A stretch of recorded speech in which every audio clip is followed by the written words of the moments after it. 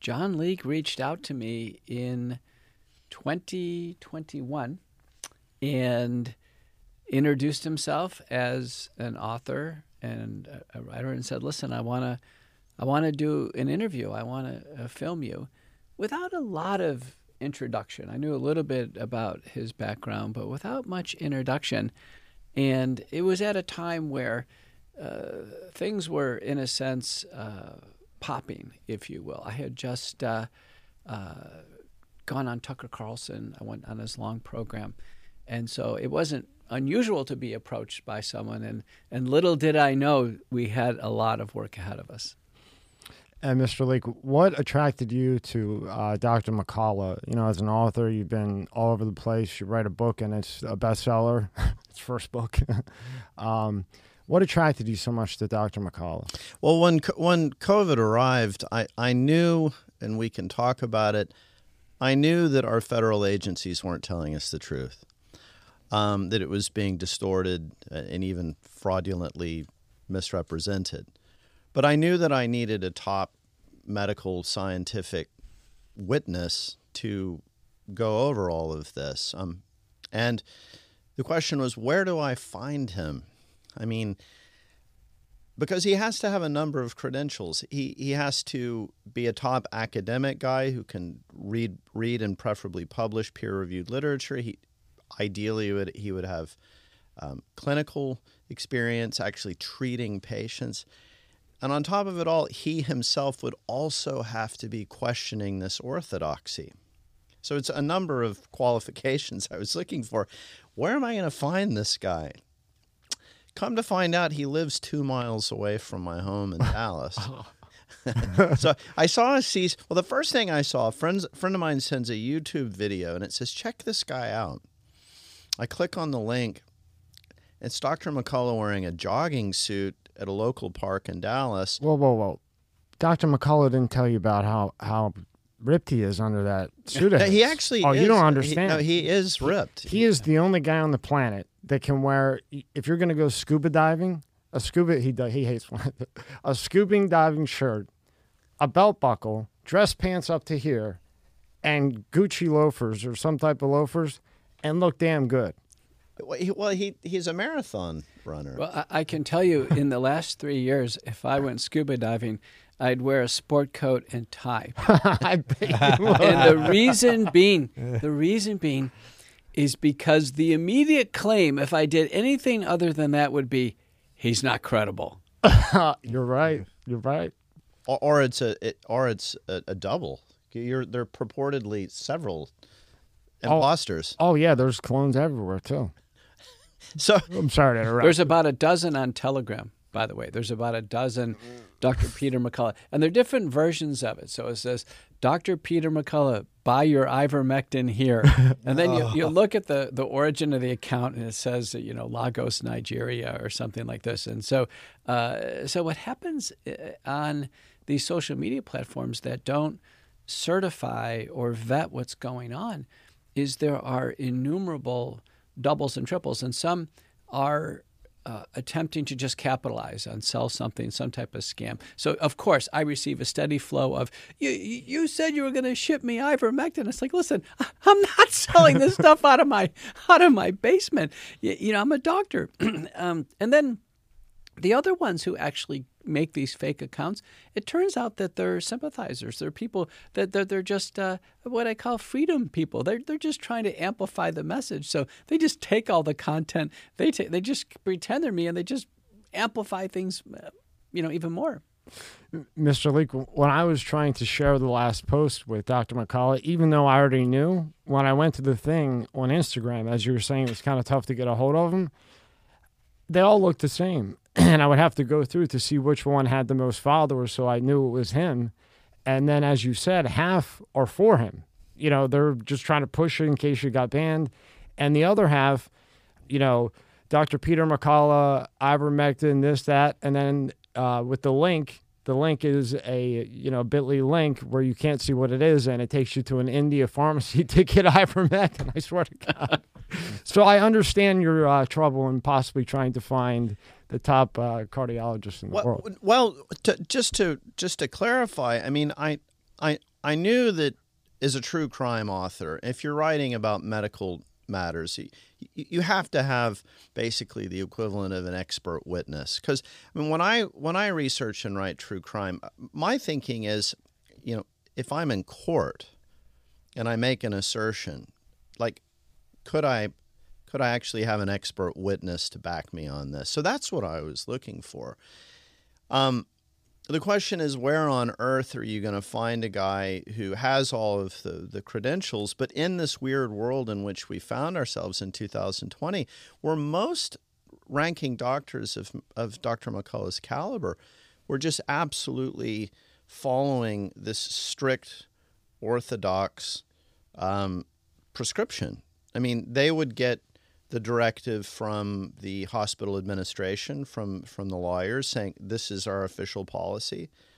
And I would say more than 90% just said, okay. I mean, that's exactly what we'll tell our patients. Far be it from me to question any of this. So I needed to find someone of Dr. McCullough's caliber who is also questioning. And that's one of the things that we discovered is he would actually put his whole academic career, his position, his social status, his income, he put it all completely on the line. All on the line. Yeah. So I thought that was cool. I did think you were excessively trusting, though. I mean, I remember telling the studio manager of the studio, the director, I said, he doesn't know who I am. I mean, for all we know, he's going to pull around the corner and we're going to toss him into the trunk of a Plymouth Grand Victoria or whatever and take him out to a cornfield, and that's the end.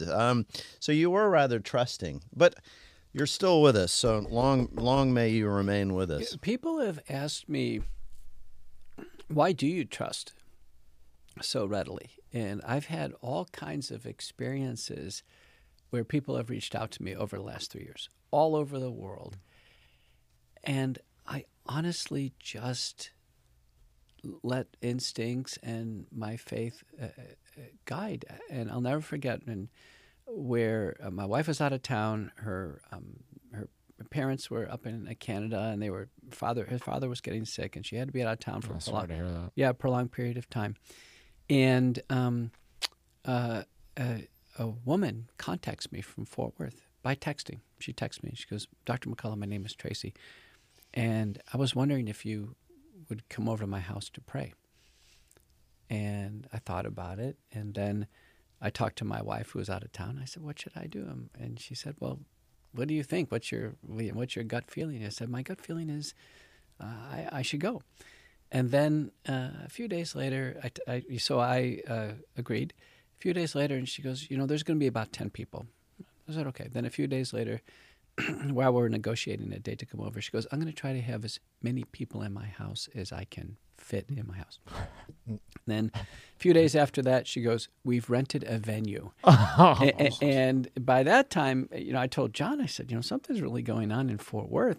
And things got sufficiently delayed. My wife was going to come in from out of town.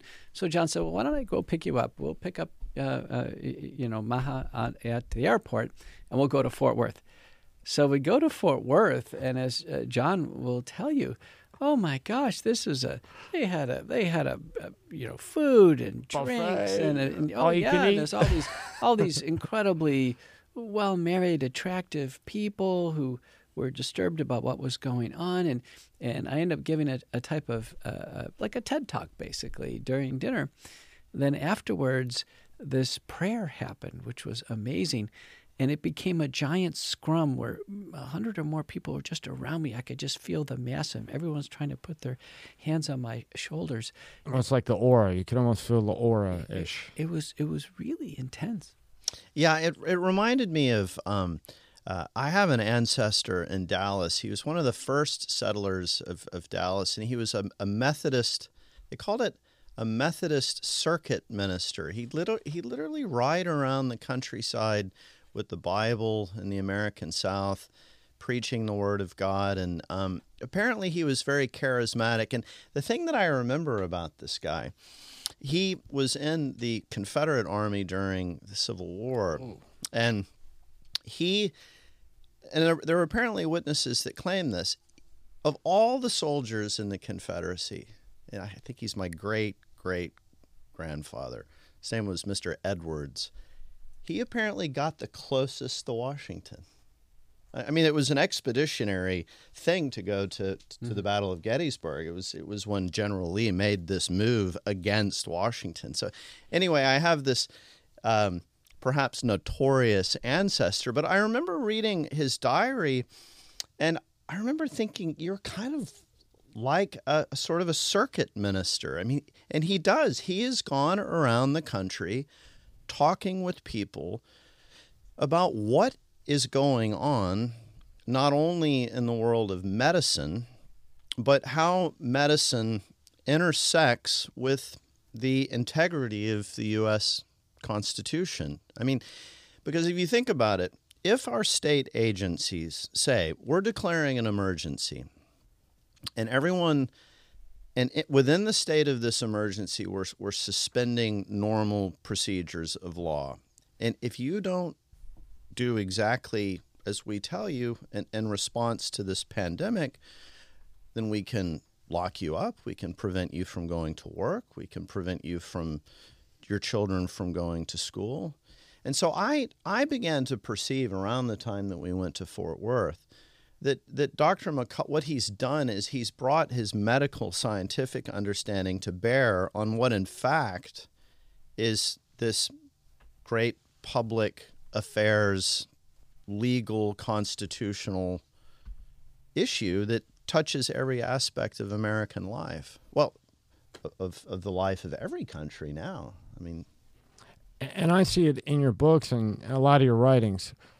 How important to both of you, as an author and as a doctor, is instinct to follow? Because I've noticed now people don't follow their instinct anymore. And if you go back in history, I mean, you have a master's degree from Boston College. Do you know that, Rob? No. Boston University. Boston University. This episode is brought to you by Let's Get Checked. Are you the man your father was? Recent studies have shown that men's testosterone levels have dropped substantially since the 1980s at about an average of 1% per year. Think about how old your father was when he was born. For example, if he was 30, your testosterone levels could be 30% lower than his. Low testosterone levels can have all type of health effects on men. It can affect your mood, sex drive, memory, muscle mass loss, you name it. And yes, low testosterone is more common the older you get, but it can affect men at any age. So let's talk about today's sponsor, Let's Get Checked. You can order a testing kit that will be delivered to you in a discreet packaging with next-day delivery. Once your sample arrives in the laboratory, confidential results will be available from your secure online account within 2 to 5 days. So, if you want to test your hormone levels without having to leave your home, visit trylgc.com/MSCSmedia and get 25% off your test using the code MSCSmedia. The link is in the description at the top. This episode is brought to you by Fiji. More than just water. This is not just rock. It's ancient volcanic rock that filters tropical rain, giving it double the electrolytes and its signature soft, smooth taste. It's not just water. It's Fiji water. Obsessive compulsive disorder, OCD, most people know about it. Do you know what one of the most common OCD behaviors is? And you're kind of nodding off. No, I'm looking. No, he's good. Rob, because he'll play with these curtains for 10-20 minutes if he has to. And I still see one curtain. I'm like, I didn't fix this little part. It's killing me over here. No, well, listen, there's a difference between someone being, having compunction. There's a difference between that and OCD. One of the most common pathological OCD behaviors, you know what it is? Hand washing. And so OCD goes along with germophobia, excessive hand washing, and there'll be a child. There's one in our circles, years ago, where she was in her teenage years and she was diagnosed with OCD, and we'd be at some gathering and say, well, where is she? Well, her mother would go, she's in the bathroom, and I said, well, what has she been doing for the last half hour? She's been washing her hands. So you can imagine. I guess the reason why I'm saying this is you can imagine that in this crisis there was this entire spectrum. And as a doctor, what I had to do is I had to sort out how much of all this is hysteria, how much of this is real symptomatic disease, and do I need to do something or do I need to provide assurance? So yesterday in the office, I saw now for the second time a patient who is about 35 years old, and she's recovering from her first bout of COVID, which I think she's on about week 3. So 3 weeks ago, I think it was moderately severe. Now, but let me tell you what, she had the oxygen pulsimeter. She was checking this and that, checking her blood pressure. And, to be fair, when I saw her last week on week 2, her lung exam was abnormal and her heart rate was up and she looked ill to me. She looked pale and she's lost weight. I mean, those were all objective signs that she had the real illness. And then I saw her yesterday, and of course a week has gone by, and she is better. And I told her, listen, you're better. And I know we're on the back end. I mean, we're 3 weeks into this. I've managed hundreds upon hundreds of COVID patients. I know she's not going to end up on the ventilator. I know it's not going to happen. And it's rare now with the Omicron subvariants that someone would ever be hospitalized or end up on the ventilator, but some do. But she's not one of them. So at yesterday's visit, my main goal was reassurance and anxiety reduction. And, we're tailing off the medicine. She's gone through the McCullough protocol, the sequence multi-drug treatment for this illness, and she's through it. And we're on the back end. But even on the way here, she texted me with another question. But if I didn't put all that care and effort in from day one, from the day she got sick, I promise you she would have been to the ER. I promise you in the ER she would have tested positive. And then after that, she would have been down this spiral. It is a spiraling sequence of events upon which people end up in hospital, end up in isolation. They are already germophobic, anxiety-prone people who go into sheer panic in a reverse ventilation isolation room where people coming in with full hazmat suits and PAPRs. Now, some places can't see a relative. Can you imagine what that must feel like? I would feel like, if I didn't know, I would feel like I was going to die, and whatever I need to take, do whatever, give it to me. Do you feel that there's just way more people nowadays, like way more people that I hear the word all the time thrown around. Sometimes it's like, all right, but anxiety, that's a huge word that's used now. Anxiety. I have anxiety. But do you think it is a lot more people now that do have anxiety because of social media, because of what you're being trained to watch, that you're like, fuck, well, I guess the world is ending. Oh my God. Like, do you feel that? Yeah, I've sometimes, this is something that you hear guys talk about, that part of the problem that seems to occur in a society that has extremely high levels of material security and comfort is that if you're not having to contend with things that you do need to overcome, like if you think of humans in a Paleolithic, you have to go out and slay wild beasts or contend with the neighboring tribe or whatever. If you're just always in a very highly materially secure situation where you're never exercising the business of confronting things, it's just kind of you and your laptop, it does seem like it actually tends to promote a free-floating anxiety. And it's probably rooted in an underlying awareness that we humans all have, of mortality, that life is relatively short.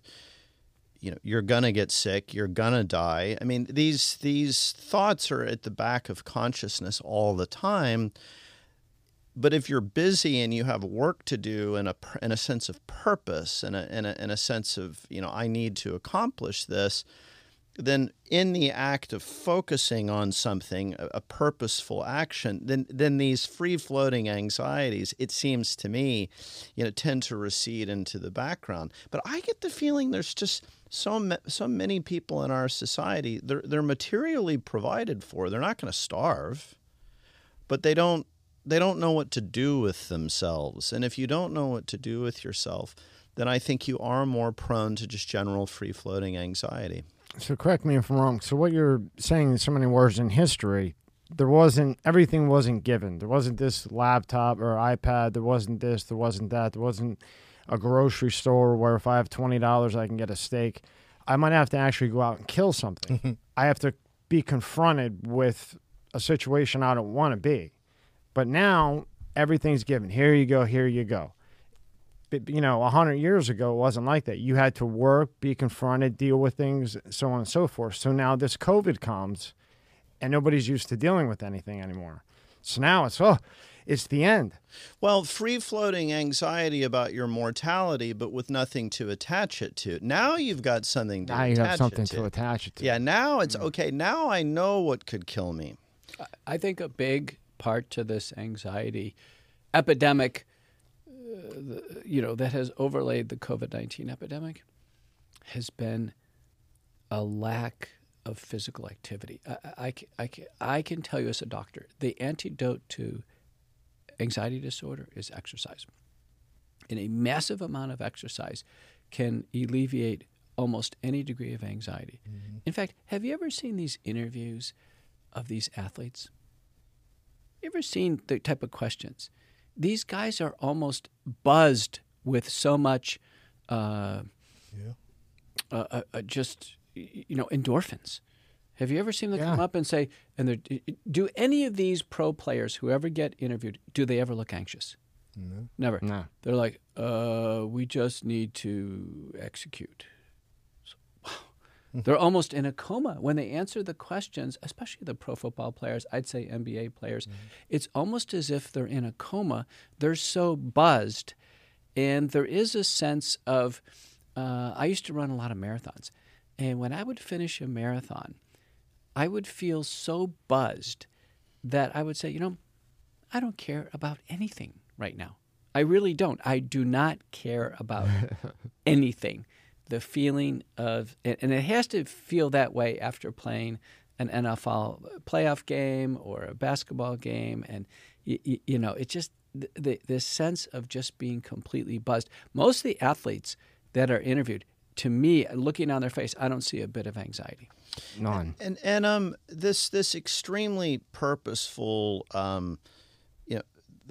endorphin, adrenaline, all of the stuff that goes along with high-level athletic performance, it's also an analgesic. Like, these guys don't feel as much pain. So there's a famous fight between Tommy Hearns and Hagler. Yeah. And Hearns breaks his right hand, but he keeps fighting. He starts leading. You start to notice, wow, he's leading with his left a lot. Like, where's his right? But he keeps fighting. Remember Kobe Bryant? He played the entire playoffs bone against bone. Right. In 99 or 2001. Knee against knee, bone against bone, and won the championship. Yeah. I'm sure it didn't feel too good about a week after he won, but so we're constantly doing battle with laptop warriors. People that are sitting in a room, in a climate-controlled room.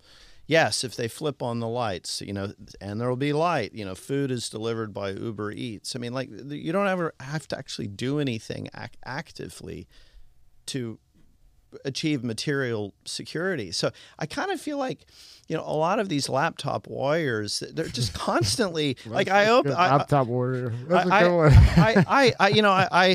open my email for our book website, and it's just someone just really sat down on the website, went to the form submission, and wrote, "Rot in hell, you terrible narcissist." And you just think, what kind of a life? Like, are you that bored? You have nothing to do. You have so much time. That's what it is. But think about the vitriol of doing this, right? So this is a book. It's a book. It's been carefully written. It's telling a story, and the vitriol. So if we met this person in the airport on the way home, would this person have the gumption to come up to us, look us in the eyes, and tell us to rot in hell? Hell no, and he'd never be in the airport because he's sitting on his couch drinking his Budweiser and his blue and yellow nut huggers and has nothing else to do Doritos. But break balls while you guys are out trying to change the world, and I'm sitting trying to keep friends with you guys. But let me say one thing about going out to give a public program, and I've given now many dozens, probably over 100 public programs. What I sense the most when people take out a day where they'll say, well, I want to listen to Dr. McCullough and some other doctors, or sometimes there's nurses or lawyers who give a lecture on civil liberties, what have you. And sometimes these are in nice hotel rooms or ballrooms. They can be in outside venues, sometimes in people's homes. Most people come because they want some reassurance that their understanding of reality is reaffirmed by someone else, particularly someone with medical authority. And the second thing they really want, you know what Americans want? They want their questions answered. And so if I said we're just going to have questions and answers, people would be so helpful. Think about this. We've had 3 years of this pandemic. The federal agencies have had no public question and answer sessions. We've had the medical schools and health systems, no open forums, public health departments, nothing. No one's actually had a chance to have and they have a million questions, from how does it spread? What happened to my loved one where this happened? What about this hand sanitizer versus this one, this mask versus... Think about the number of questions when a viral illness overtakes an entire country, and that all the agencies will say, no, you're going to look at a big stone wall. It's called stonewalling, and that has just amplified the anxiety. Yeah, and Mr. Leake, actually, and Dr. McCullough, there's a part in this book that's kind of similar, but just different characters. Darren Hamlin, the NFL player that took the hit, this is for both of you. Isn't it odd that I have not heard one person say, hey, did he get the shot? Did he get the vaccine? I haven't heard anybody ask that. All I've heard was he got hit, he's getting better, he got hit right in the chest, but I haven't heard anybody investigating that. In this orthodoxy in which we to me, that's live, like a crime. Yeah. Well, in this orthodox mentality in which we now live, it's permissible to ask someone's vaccine status if they want to enter a restaurant and order a cup of coffee.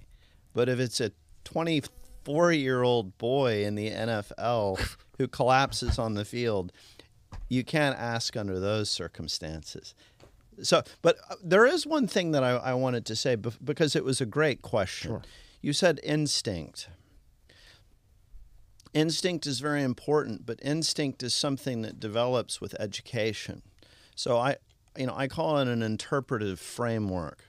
And that's one advantage of studying history, because history, repeats itself, right? Well, I would say it rhymes. It follows certain patterns, and you start to recognize these patterns occurring again and again and again. And what the history of, I'll just focus on what I know on Western Europe. There's always this tension at all times between an ambitious man or group of men, usually they're associated or gain control of the military, of the army, who have this idea, we know best what's for mankind. And laws and parliaments and debates and lawyers and all this kind of stuff, it just slows down the process of me telling everyone what to do because I know best. I mean, this is it probably just goes back into our early years. If there's a great chieftain who kind of maybe he is unusually capable. But as the social unit expands beyond a tribe of 200 people and becomes a nation of millions of people, what our founding fathers recognized is, no, wait a minute, like one ambitious guy or a group of ambitious guys, they're not as smart as they think they are. There's an underlying tendency to arrogance. So we need a constitution, a body of fundamental laws that it's not only, people forget, the citizenry needs to be governed, but the governors need to be governed too. And that's the purpose of the Constitution. So I'm aware of this from studying history. So whenever I see moments where they say, it's an emergency, but thank goodness Bill Gates and Anthony Fauci and their friends, they know what's best for all of us. Oh, yeah. They know what's best for all of us. So we just have to listen to them. And if anyone questions them, then those who question will be censured, fired, stripped of their academic credentials. And we see this again and again in history. It's happened hundreds of times. When you went over to Austria for over a decade, right? Mm-hmm. What made you decide to go there? What was there an instinct that told you to go there? some reason that made you stay there that long? And when you were there and then came back to like Dallas, was there a major culture change for you because you're there and then you're coming back to the States? I got a graduate school fellowship at an academic institute in Vienna, so that's why I went. I mean, I knew about Vienna. I knew about it was the city of music, of Mozart, and there were some cultural kind of touchstones that I was familiar with Vienna, and I'd traveled there before when I was younger. I mean, like a high school kid. But it was really this graduate school fellowship that brought me there, and I just immediately loved the town. I mean, Vienna, interestingly enough, it's really was almost a little bit too far east for these bombers in the Second World War. They're kind of running out of fuel. By the time they were approaching Vienna, it was touch and go as to whether we could actually make it, deliver the payload, and then make it back, particularly if we have to buck a headwind. So it wasn't bombed nearly as badly as a lot of cities in Germany were. So a lot of it was hit. I mean, don't get me wrong. There was quite a bit of bomb damage, but it wasn't just blasted to smithereens. So it has this wonderfully intact city center. And a lot of the roads in the city center have been blocked off to car traffic. So it's just pedestrian zones, coffee houses everywhere. They're very, very social people. I mean, I'd have 3 invitations a night to dinner parties. They are social? The most social. Wow. I mean, okay, so you're Italian ancestry. Yeah. I mean, it's true when you go to the Mediterranean, in Italy or Spain or Greece. I was always amazed at how older people, and I think that's what keeps them in the game. Like you see older people in Rome hanging out at the coffee bar, and they're constantly talking. They're constantly socializing. Constantly. Yeah. So okay. I mean, that's a good point. But no, Vienna. I had the good fortune to make some very interesting social and intellectual contacts. So I was made very welcome there, and so I really loved the place. And when I moved back to the States, particularly in a more suburban setting, what I realized is I think, and this goes to our story, I think we're a very lonely people, we Americans. I think we have this feeling of I want to have my house in the suburbs with my own yard, my own garden, which is beautiful. I'm not knocking it, but I don't feel like we have sufficient social contact. You need it. In order to form a perspective on reality, you need to be kind of constantly meeting, talking, comparing notes with people. So I remember I wound up in Silicon Valley, near Stanford University, and it was beautiful. The redwoods, beautiful weather. But I remember my ex-wife got a job at Stanford, and I remember thinking, apart from some of the activities on the Stanford campus per se, it struck me as a lonely place. The American suburbs struck me as a lonely place, as distinct from an old European city where people just are naturally inclined to come together and to congregate and to talk. That kind of goes into a discussion that Dr. McCullough and I had in our first talk. The question is, why are so many doctors not questioning things? And one of the things he pointed out is, well, partly it's because they're not meeting anymore. Yeah, that our doctors spend an inordinate amount of time meeting and talking. And anybody who's been in the hospital, academic hospital, knows that doctors are in groups and they go on rounds. And if you have cancer, there's a multidisciplinary, cancer team. And we go to incredible numbers of meetings. The average doctor is traveling half the time because we're meeting and we're talking.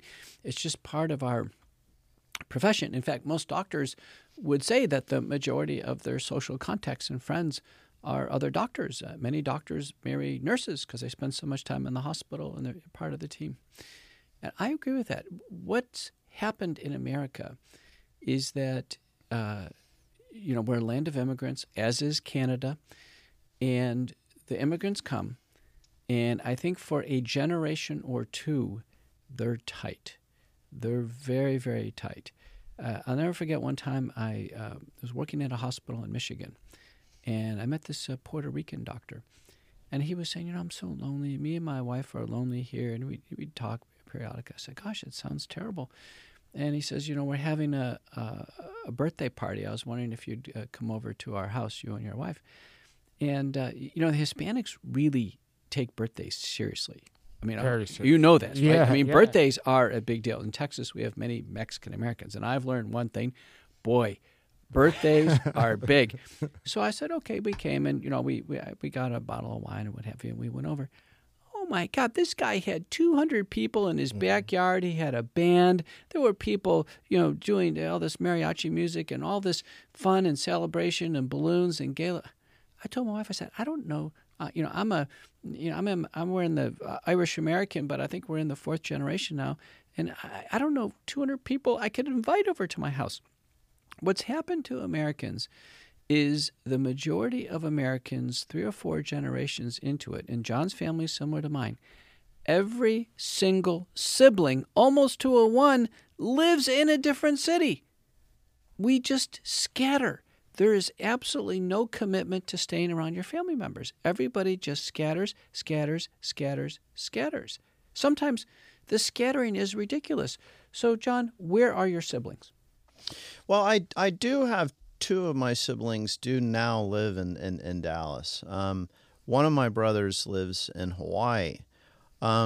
But, I mean, I lived abroad for a long time. And then, of course, you see the fragmentation of the family with divorce, and daughters-in-law don't get along with the mother. And so, there's this fragmentation. And I think, that's a whole podcast unto itself.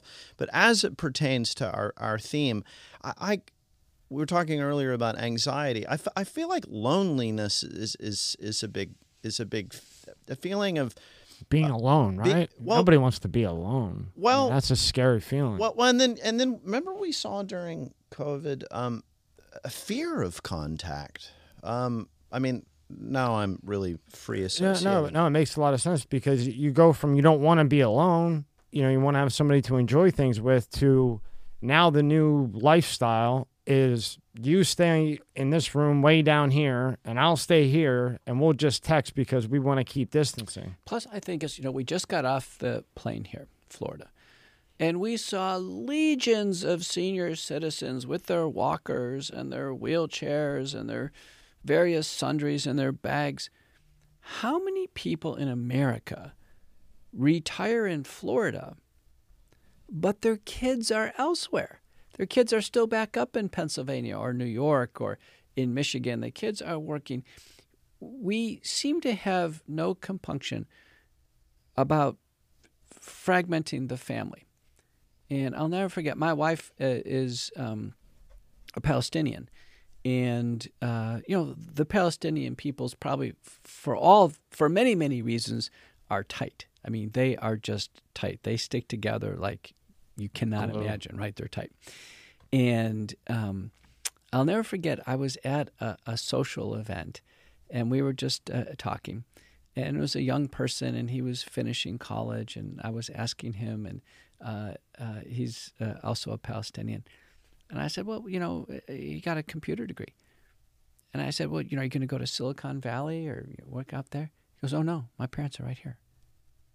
It didn't even come into his mind that he would ever leave a proximate vicinity to his parents. And I know a lot of recently immigrated Italians are the same way. Okay. And I know, listen, when my family came over from Ireland, it turns out my grandmother and my grandfather, their families lived right next door to each other. It was tight. And I think all the immigrant families, like the Puerto Rican I mentioned and others, this initial tightness is really tight. I think for a couple of reasons. One, many immigrants come to the United States have a secret weapon. They speak a different language. So the language brings them right together right there. If you're in front of anybody, you can just slip into your own language. You can talk right in front of people. No one knows what you're saying. The other thing is you have food. You have your own food. And so let's have this, let's have that. There's an immediate discussion on the next meal. So you have all these bonds, and after 2, 3, 4 generations in the United States, you don't have any special food anymore. You don't have a unique language anymore. There's been intermarriage, and people just are off to the next opportunity. And this has been going on for hundreds of years in our country. As people got on the wagons and they went west and they conquered the West. So we've had a spirit of individualism, which defined us, and defined other people like the Australians and the Canadians and so many others. And now in the last 3 years, we have had a heavy dose and a massive shift towards collectivism.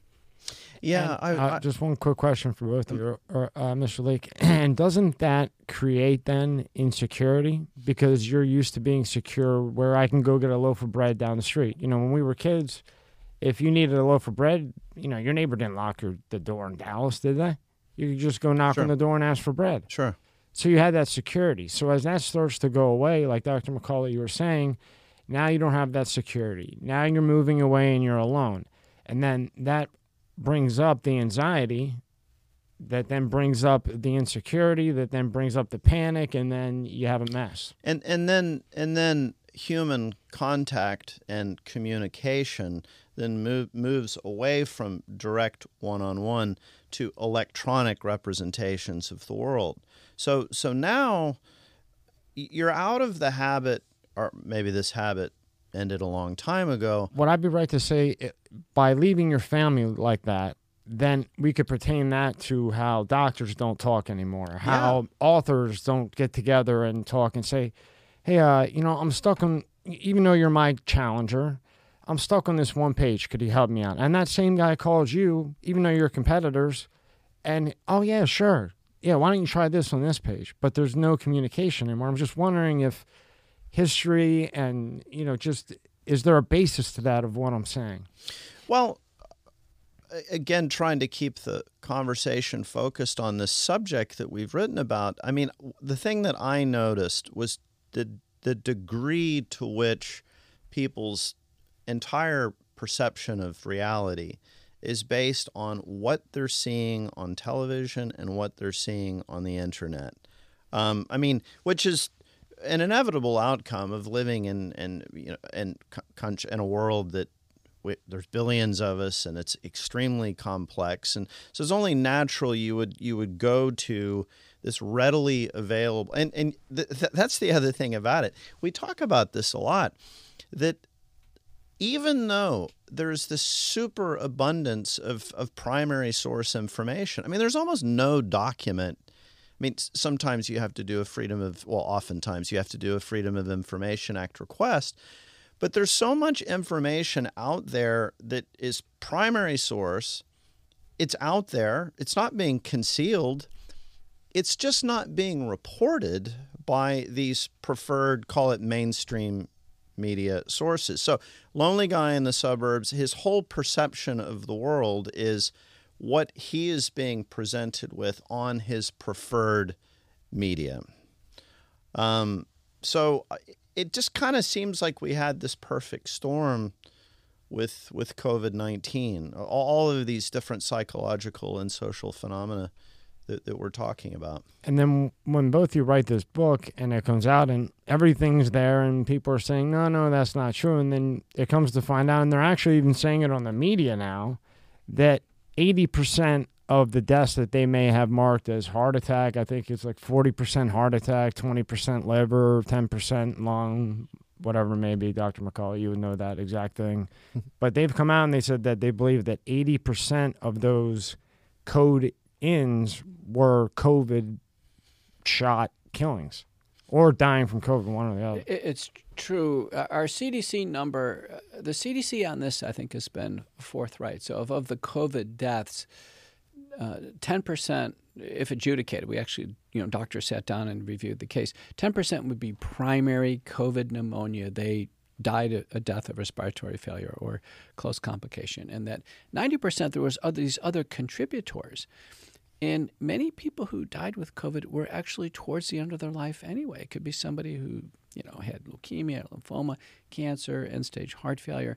And so the Italians have said that actually it's 3% primary COVID. Now, people have said, well, is this fair? Is it fair to say that we lost 1 million Americans with COVID? I tend to stay on the side of yes. If you call it a COVID death, call it a COVID death, because even if someone had a terminal illness, they were robbed of the last few days of their life. They were robbed of their last Christmas. They were robbed of saying goodbye to their family members. Many of them were in isolation in the hospital. They couldn't even get their affairs in order. Remember, death in the United States is extremely well known. The vast majority of deaths that happen in the United States happen with antecedent illnesses, and we see it coming a mile away.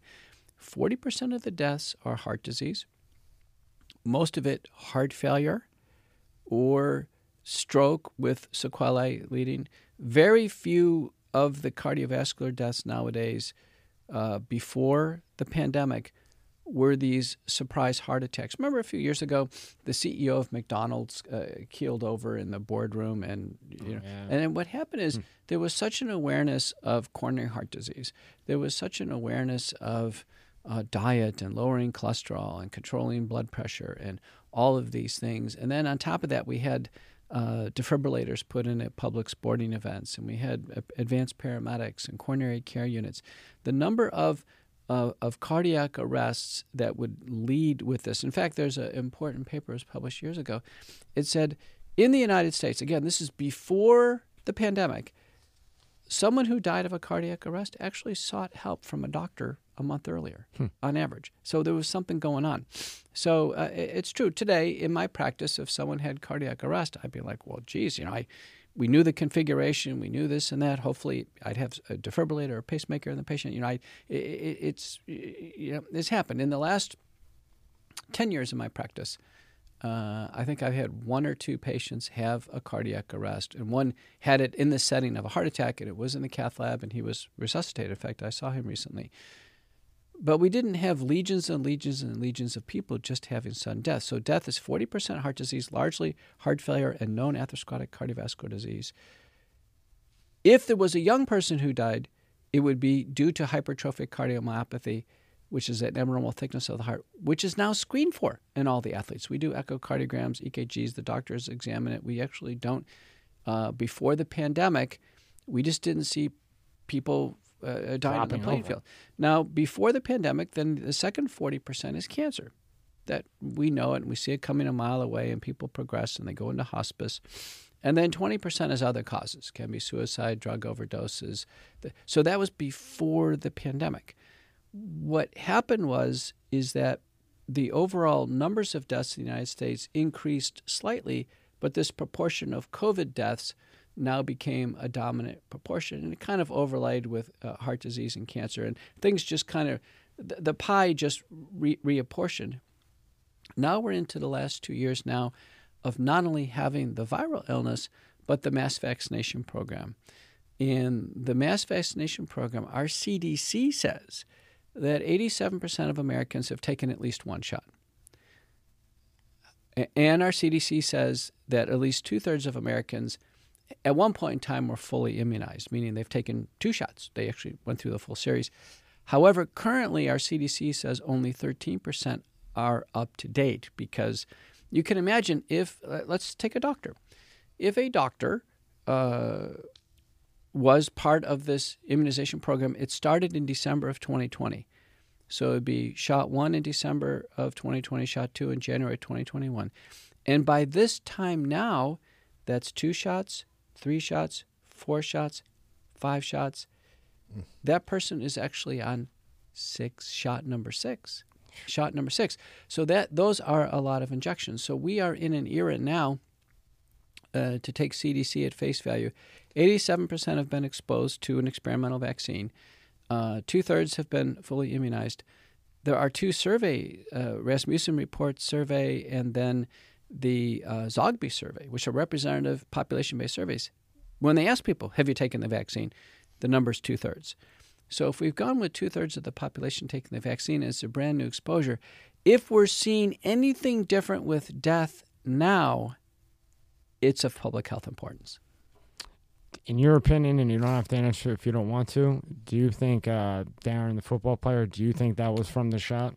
Well, Americans know what happened. Now, it turns out I'm a big Bills fan. That's where I grew up there. I know. That's why I keep asking you. My dad took me and my brothers to Rich Stadium the very first game. Wow. The very first game. You got a Bills and Cowboys. Oh, boy. But you know, the Bills game, so it's been renamed, but my kindred in Western New York will remember this.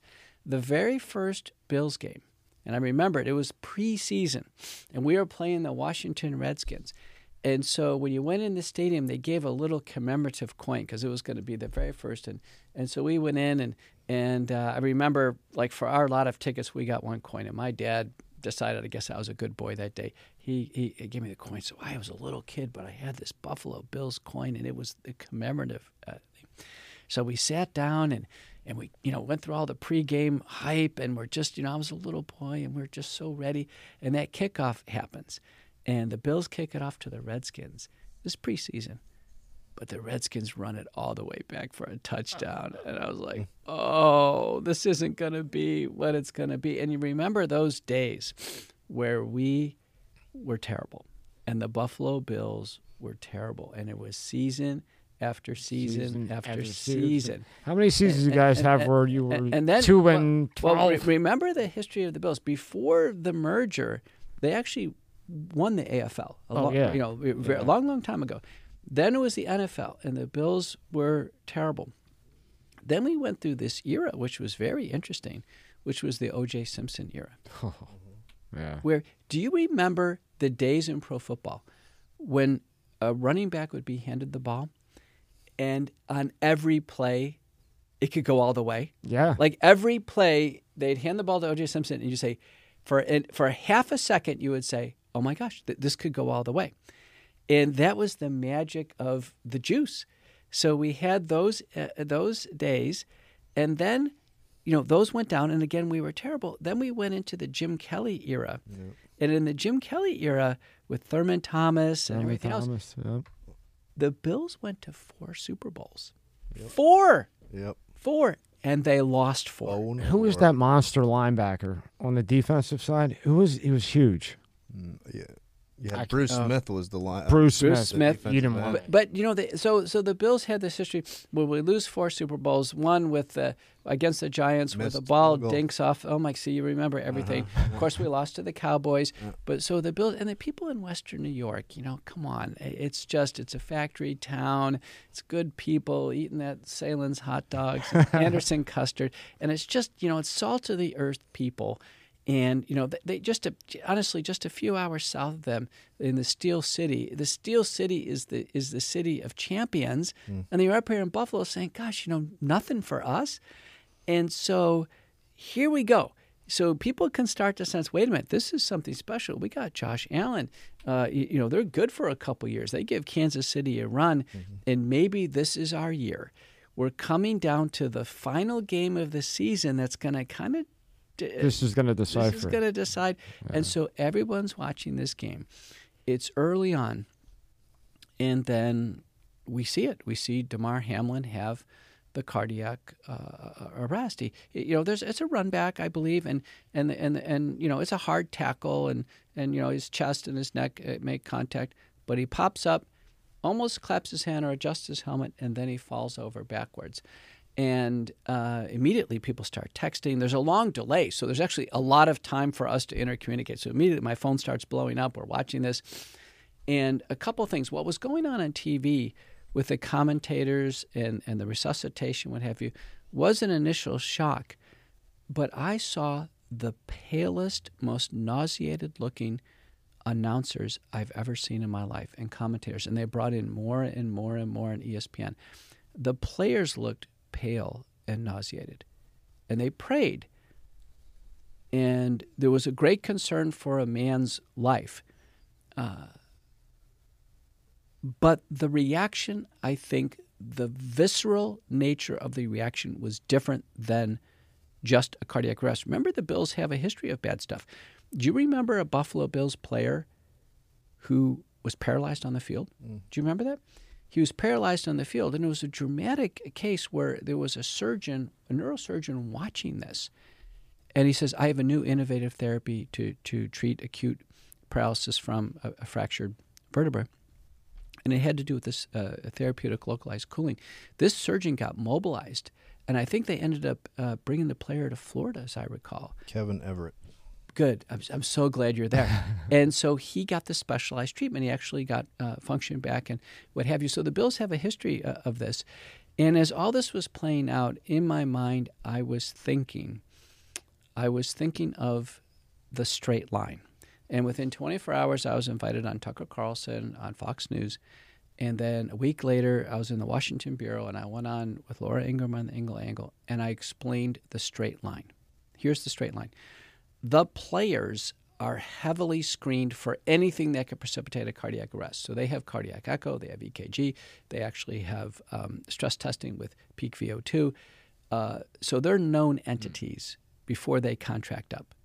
So there's actually a safety record. The last time there was a cardiac arrest in the NFL, by the way, was decades ago. Decades. So they have a safety track record at baseline. We have a situation where the Health and Human Services and the White House, and early in 2021, announce the COVID-19 Community Core Program, CORPS, Community Core Program. And the name of the website's called We Can Do This. It's still out there. $13 billion plus of our money, with no voting, with no omnibus reconciliation, $13B of federal dollars goes to private entities. And they list the private entities. It's astonishing.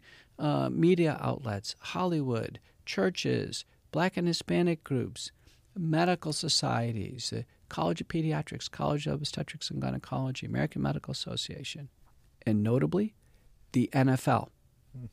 So the NFL takes our tax dollars in this COVID Community Core Program to push the vaccines. This is a vaccine promotion program. So they're screened at baseline. The players are healthy. They play in the NFL.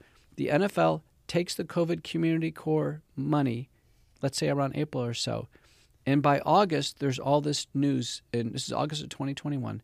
The NFL says we're going to have a mandate. Player Association says, no, you're not. We don't want it. Well, we want to have a mandate. Players say, no, we don't want a mandate. We want to. They go back and forth, and finally the NFL says, we're having a vaccine mandate. So they run the vaccine mandate from August of 2021 to March of 2022. And then in March of 2022, with no fanfare, no explanation, nothing, they drop everything. There's no more COVID protocols. There's no COVID testing, no vaccines, no nothing. Well, just like they did to Aaron Rodgers. They wouldn't let him practice until the playoffs. Then all of a sudden he could practice with the team. So Aaron's another story. So here's the straight line.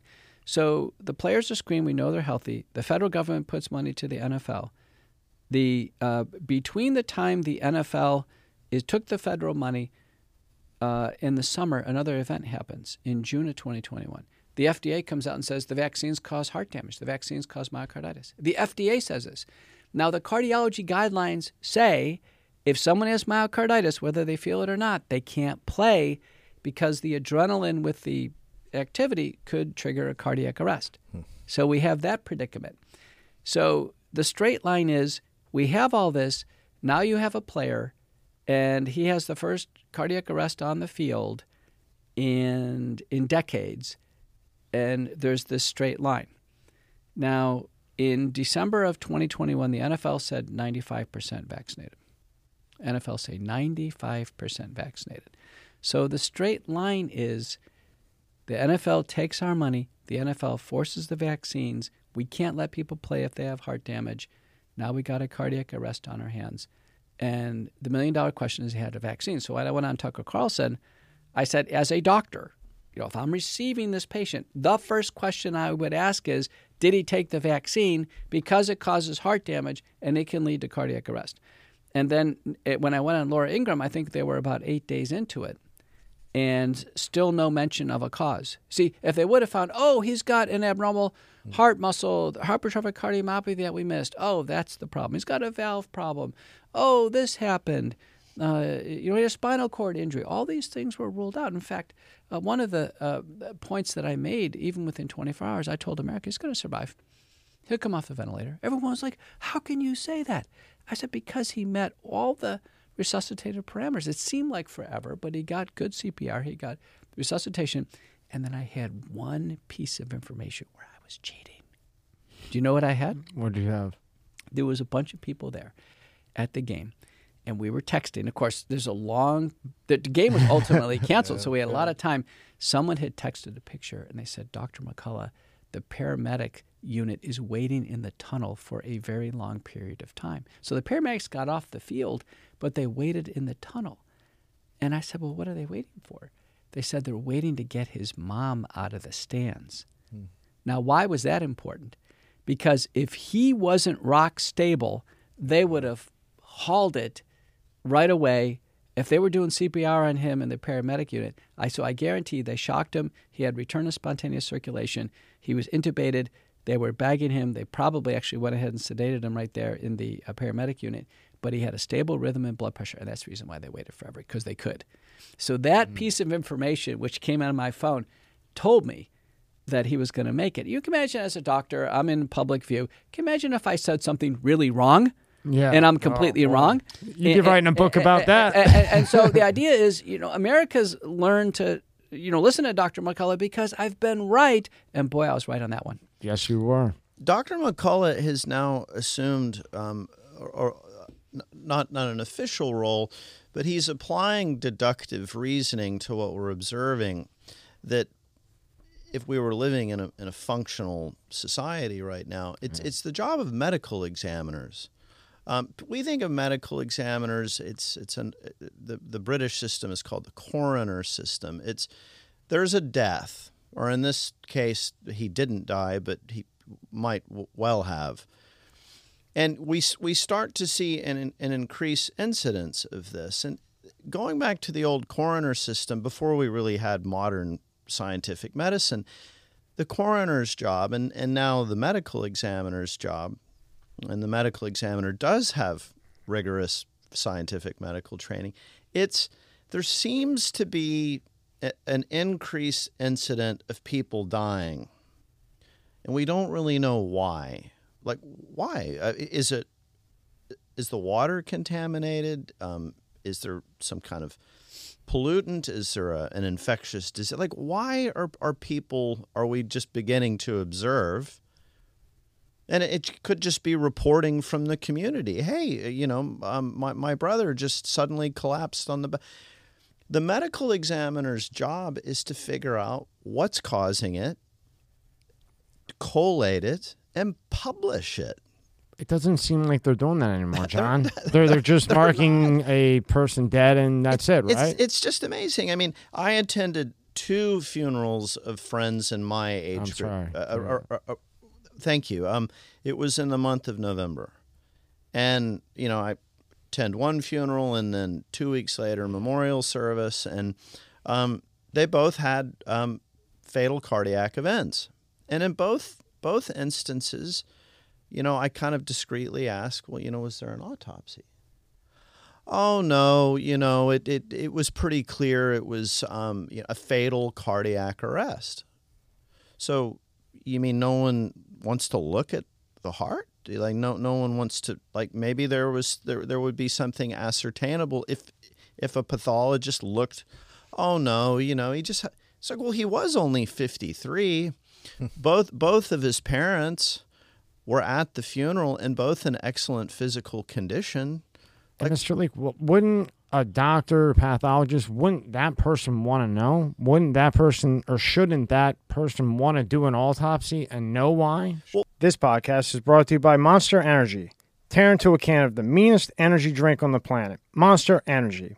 It's the ideal combo of the right ingredients in the right proportion to deliver a big bad buzz that only Monster can. Monster packs a powerful punch, has a smooth, easy drinking flavor. Athletes, musicians, co-eds, road warriors, metalheads, geeks, hipsters, and bikers dig it. You will too. Monster Energy is more than just the green OG. Monster has Monster Ultra, Juice Monster, Monster Hydro, Rehab Monster, Dragon Tea, Monster Max, Muscle Monster, and many more. Buy on Amazon, buy on Walmart, or go to monsterenergy.com and believe me, you'll find a place. Unleash the beast. Monster Energy. This podcast is brought to you by ExpressVPN. Go to www.expressvpn.com, use code MSCS, and get 20% off your order. VPN is a power tool for your devices that enhances the internet. With it, you can do 3 really cool things. 1. Watch movies and TV from any of your devices, fast and securely. 2. You can use parts of the internet that are blocked in certain countries. 3. You can keep your internet traffic private, even when you're on an unsecured public network. That's www.expressvpn.com. Use the code MSCS at checkout and get 20% off your order. What we know now is the autopsy studies of patients who have died after taking a vaccine are few, but they're coming in. And there's one by Schwab and colleagues, now another one by Chavez, 2 different parts of the world, Germany and Colombia. And they both have found the same thing. People who are dying after the vaccine, between 70 and 80% of the cases, it's due to a problem known to be caused by the vaccine, like a fatal blood clot, myocarditis, a neurologic hemorrhage. Now, people can die of other things. Most of these autopsies are done in young people. So, of course, there's some suicides, there's some drug overdose, some other things. But on a more probable than not basis, and I said this actually last week on national TV, on a more probable than not basis, it is the COVID-19 vaccine until proven otherwise. And UK cardiologist Aseem Malhotra, who John and I met, who came over from the UK to us. He has actually just a tremendous personal story about his father dying after the vaccine. He's lost all his first-degree family members now. He's come out, and we did a little mini documentary film and said, until proven otherwise. And we went through this and said, listen, this is a brand new, widely used vaccine in the population where the published studies show that when someone dies after taking it, it is due to the vaccine. So the next person who dies or has a cardiac arrest until proven otherwise. Now, it's so easy to disprove it. If the family members come out and say, listen, didn't take it. He didn't take it. That ends the discussion. In fact, such a case happened where there was a very tall young man. You may have seen this in the news reports. And it was reported that he had a 6-foot blood clot inside of him. You probably saw this. And the doctors had to extract it. And immediately people are on social media, aha, he took the vaccine. The mother came out right away on social media and said, you know what? He did not take the vaccine. He's got a congenital abnormality of the inferior vena cava, and he had stasis on that basis. So when the vaccine is not implicated so far, the family comes out right away and says it. What we're seeing is dozens and dozens of cases where there's an unexpected death. There either is disclosure they took the vaccine, someone tweeted it out, there's been a lot of celebrities where this has happened, or there's now just silence. Silence from the person. If they're resuscitated, think about the public health importance of this. So many people took the vaccine.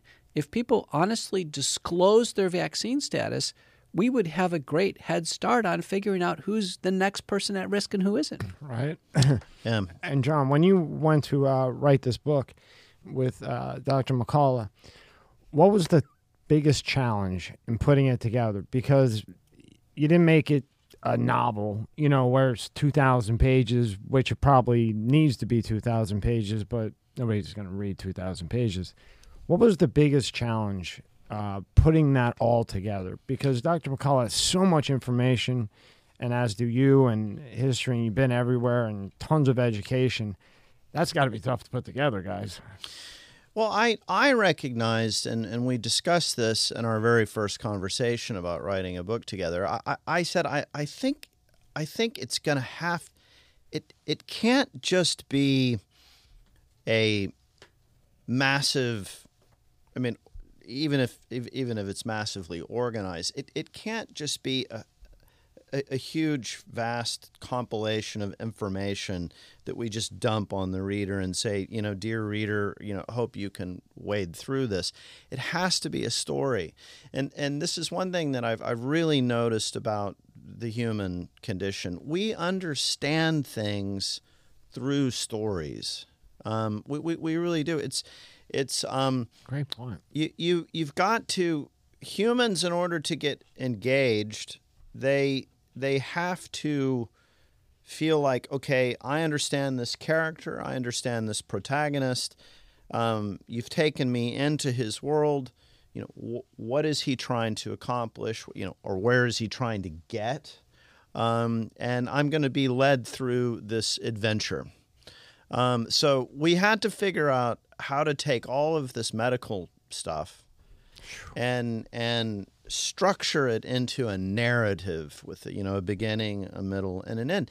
And the thing that I think is so great about his character as a protagonist is it's absolutely true. I didn't have to make anything up. He starts off just trying to treat patients. He's not talking to the press. He's just like, I've got a nurse who I'm starting to get concerned. I'd like to keep her out of hospital. That's all I want to do. I just want to keep her from landing in the ICU. And he starts getting this weird resistance from his hospital administration. And vibes everywhere. Like, resistance, bad vibes, bad aura, everything, right? Yeah, the vibes were incredible. So John and I, through the book, John writes most of the book. I, make sure the medical parts are correct. And one of the things that I encouraged him to do is character development. As I said, John, you're mentioning all these different doctors, but each one is different. And on top of that, we actually have chapters in there about patients, where this poor woman in Texas is turned down for therapy several times, and then finally she's admitted, and we get to know her daughter, and this horror, and she ends up dying. And what I encouraged John to do, and he went back and did it in each and every case, is develop the characters. Let people who read this book understand they're real people here. And we're studying, and we're dealing with real issues of life and death. And there's nothing more gripping than that. Is it going to work? And then John brings in other characters. So one of the chapters that always gets the most snarky comments is Cuomo-sexuals. Oh, boy. Yeah. Remember the brothers Cuomo? Yeah. Talk a little bit about it. Give us a sneak peek for those who haven't read it. Give us a sneak peek, because we got hardcover now. The brothers Cuomo, I mean, one could really write a big book of, and I actually think they're funny guys. Just they're kind of weird guys. But Chris and Andrew. Why are they weird guys, John? Well, I mean, first of all, and you'll appreciate this from a guy of Italian ancestry who's living up in that part of the world. This unbelievable nepotism, where it's like, are we in like a back neighborhood of Naples, or is this like modern New York? I mean, this nepotism starting with Father Mario, and then so Chris is the CNN guy. And then his brother, Andrew, who's undeniably... my favorite chapter. Dr. McCullough knew that. It was my favorite chapter. I love it. Yeah. Well, and I actually think Andrew was a charismatic guy. And he has this... He almost has this sort of Roman statesman look. He's a really Italian-looking guy. So I thought they're very vivid characters, visually, the way they talk. But this cult of personality developed around Governor Cuomo, and so the title of the chapter is provocative. Cuomo-sexual. Someone might think, well, that's politically incorrect, but no, the origin of that name was the people themselves who were votaries of the cult. They called themselves Cuomosexuals. Yeah, they called themselves. They called, like, I am a Cuomosexual, and they had coffee mugs and T-shirts. There was a guy that actually wrote a song with a music video, and it was this cult of personality around Andrew. And then, you know, he and his brother would talk on CNN. They'd have this kind of family romance dialogue, and then, but then what happens? And I think this is where it's no longer fun and games. I doubt it was the governor himself. In fact, it seems very unlikely he had anything to do with it. But the New York State Department of Health issued a directive. Now, it was under his authority that it was made into an executive order.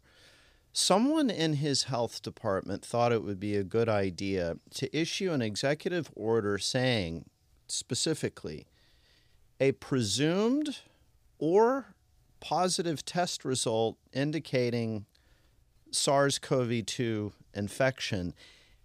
You cannot, so if you're infected or if you're presumed infected, a nursing home, an assisted living facility cannot deny you re-entry.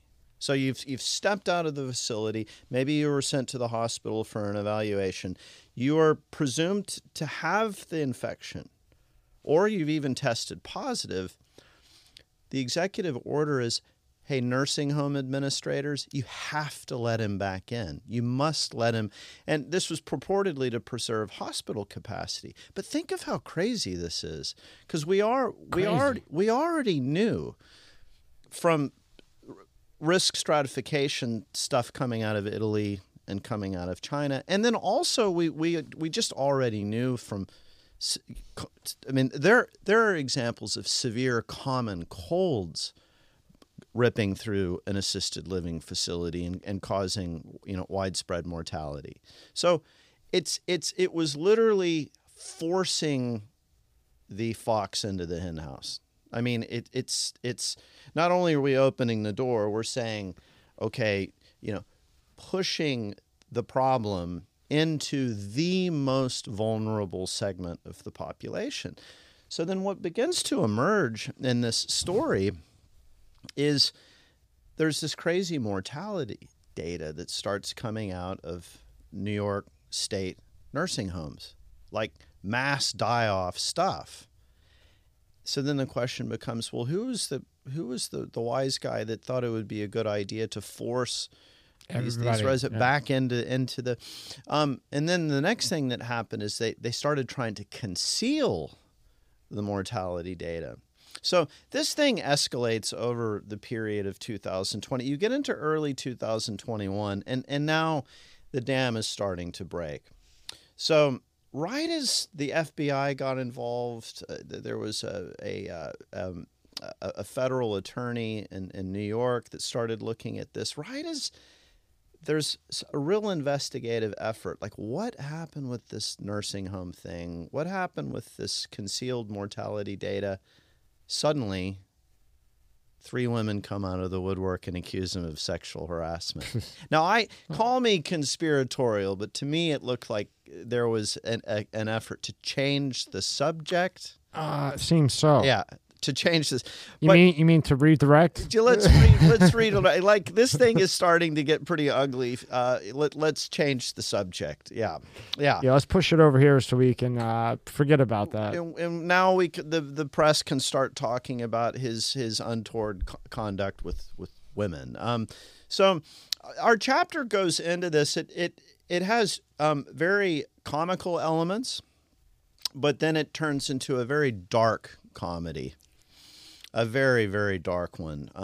Give us a little example of some of the dark comedy. Just another teaser. Well, so one of the things that I thought was so astonishing from a publishing standpoint was, if I remember, I think he received a $5 million advance for his book, Andrew Cuomo, Lessons in Leadership. Fucking Cuomo. Well, didn't he win an Emmy? Then he received an Emmy. Yeah. So, but the lessons in leadership. Andrew Cuomo, I'm sorry, won an Emmy? Or the book about him or whatever? No, he received an Emmy from that Motion Picture Television Association that issues the Emmy because his true performances and his daily press briefings were deemed to be performances of great dramatic. Do you hear this shit? Yeah. So, but the book Sorry to throw you off. The book is the most remarkable one because we know that publishing deal was signed before the whole thing hit. The whole thing hit. Yeah, it was like, okay, this is coming. We already, for whatever reasons, know that this is going to be a major crisis in New York. Let's sign a $5 million deal with the governor for his leadership lessons before you even know anything's coming. Well, no, they knew that it was coming. Okay, well, you knew something's coming. They knew that the situation in Milan could to some degree, but in other words, before Andrew had demonstrated any leadership, he gets a $5 million book. I mean, no one gets that. You know, you can't make these things up. I know, that's why I get so thrown off. And so, you know, this goes all the way forward to Emily Oster's essay in The Atlantic, where she said, you know, we should just have COVID amnesty. People made mistakes. It was a tumultuous time. Let's just kind of scrub the board clean. And there was a tremendous response to that essay. People said, wait a minute. You know, a few months before that, our CDC director came out, Rochelle Lewinsky, and said, we've made large mistakes and we should own them. And Deborah Birx came out, White House Task Force, said, no, we knew these vaccines weren't going to work. We know the majority of people in the hospital have been fully vaccinated. So you can start to see the positioning of people. And when there's a really, really bad situation, and there's going to be a giant investigative stage and a giant justice stage to all this, watch the positioning of people and what they say. Watch for scapegoating, because boy, is that going to happen. I mean, already the agency has said large mistakes. So and people have said, well, what can they be? Ron DeSantis has already said down here in Florida, grand jury. And people have asked me, Dr. McCullough, what could they possibly bring up on a grand jury? I said, how about this? How about a real easy one? Wrongful promotion and advertising. Remember, any biopharmaceutical product must be presented with its risks and benefits. Everybody knows this. They watch a TV commercial about a new drug for psoriasis, and there's somebody dancing, and they're showing their backless dress, and they feel wonderful, and their life 15-minute commercial about side effects. Right. It said, now, warnings, but they have to do it. They have Dr. McCullough, and you, John, you have to laugh because the lady's running through the grass. And meanwhile, they're saying, you might die, you might have a heart attack, your leg might fall off, you might have one finger tomorrow morning. But they have to present things in fair balance. Never before have we had a promotion saying, listen, take a vaccine, it's safe and effective, so you can see your grandmother. End of message. Yeah. There must be, at this point in time, we have 1,250 peer-reviewed manuscripts on vaccine side effects. And we clearly have fatal syndromes. So a fair promotion would be to say, listen, warning, this could cause fatal blood clots, fatal myocarditis, or a disabling neurologic injury. That would be at least a fair, and it's nowhere close to that.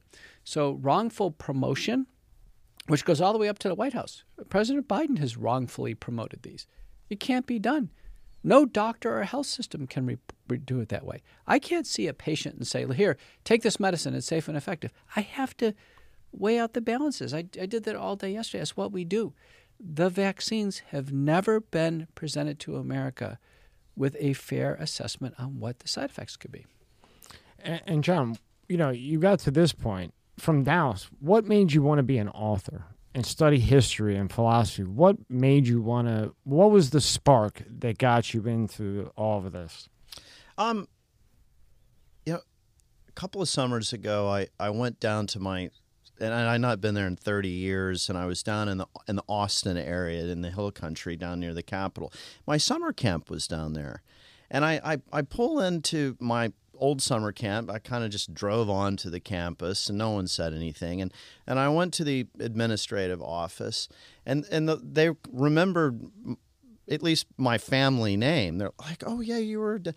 So we looked into the old summer camp yearbooks. So they do still have summer camp. At least they still have that. And so. Well, it wasn't in session. I mean, I literally just showed up to visit the summer camp campus, but actually it wasn't in session at the time. But there was someone in the administrative office. They have a whole library of summer camp yearbooks going back to the 50s. They pulled my first year, and they're like, "Let's see if you're in it." And so they were flipping through it, and there was a picture of me as a camper, and I was lying on my bed reading a book. So I just have a long history of reading. I've always liked to read. So that's, I think, where every writer's career starts, is you like to read a lot. And so one day, after reading many, many books, you say, I wonder what it'd be like to try and write a book. So that was something, an aspiration that kind of naturally developed just from being an avid reader since my youth. But if you read a lot of books, then you invariably begin to think in terms of books. So when COVID came, there was a book that had started as a New Yorker article, big, long form, beautifully written, researched article published in the New Yorker magazine in 2017. And I had read this article at the time. It was called The Sackler Family's House of Pain by a guy named Patrick Radden O'Keefe. Great writer. And it was so beautifully written. But when I read this book, it was about Purdue Pharma and the OxyContin story. Mm-hmm. And I read this in 2017. And what I thought was so amazing about it, and this touches on what Dr. McCullough was just saying, it's like, how did these guys systematically obscure the addiction risk of OxyContin? Like, how did they? Because the addiction risk was already understood. I mean, the laboratory that created the molecule in Germany, they themselves had established the addiction risk of OxyContin. And what, they go a decade saying it wasn't addictive, then the patent ran out, and then they got the Roxy for another 10 years. Well, and this is something that I think is such a fascinating component of the whole story. What it is it was this tremendous organizational genius. Arthur Sackler's brothers, they just built this marketing machinery. They had friends in the FDA. They had friends in pharmacological departments at medical schools. They had friends everywhere. And when I read that article in 2017, I remember thinking, there are instances in the pharmaceutical industry where it is absolutely indistinguishable from a mafia. I mean, the Sackler brothers, it might as well have been the Corleone family.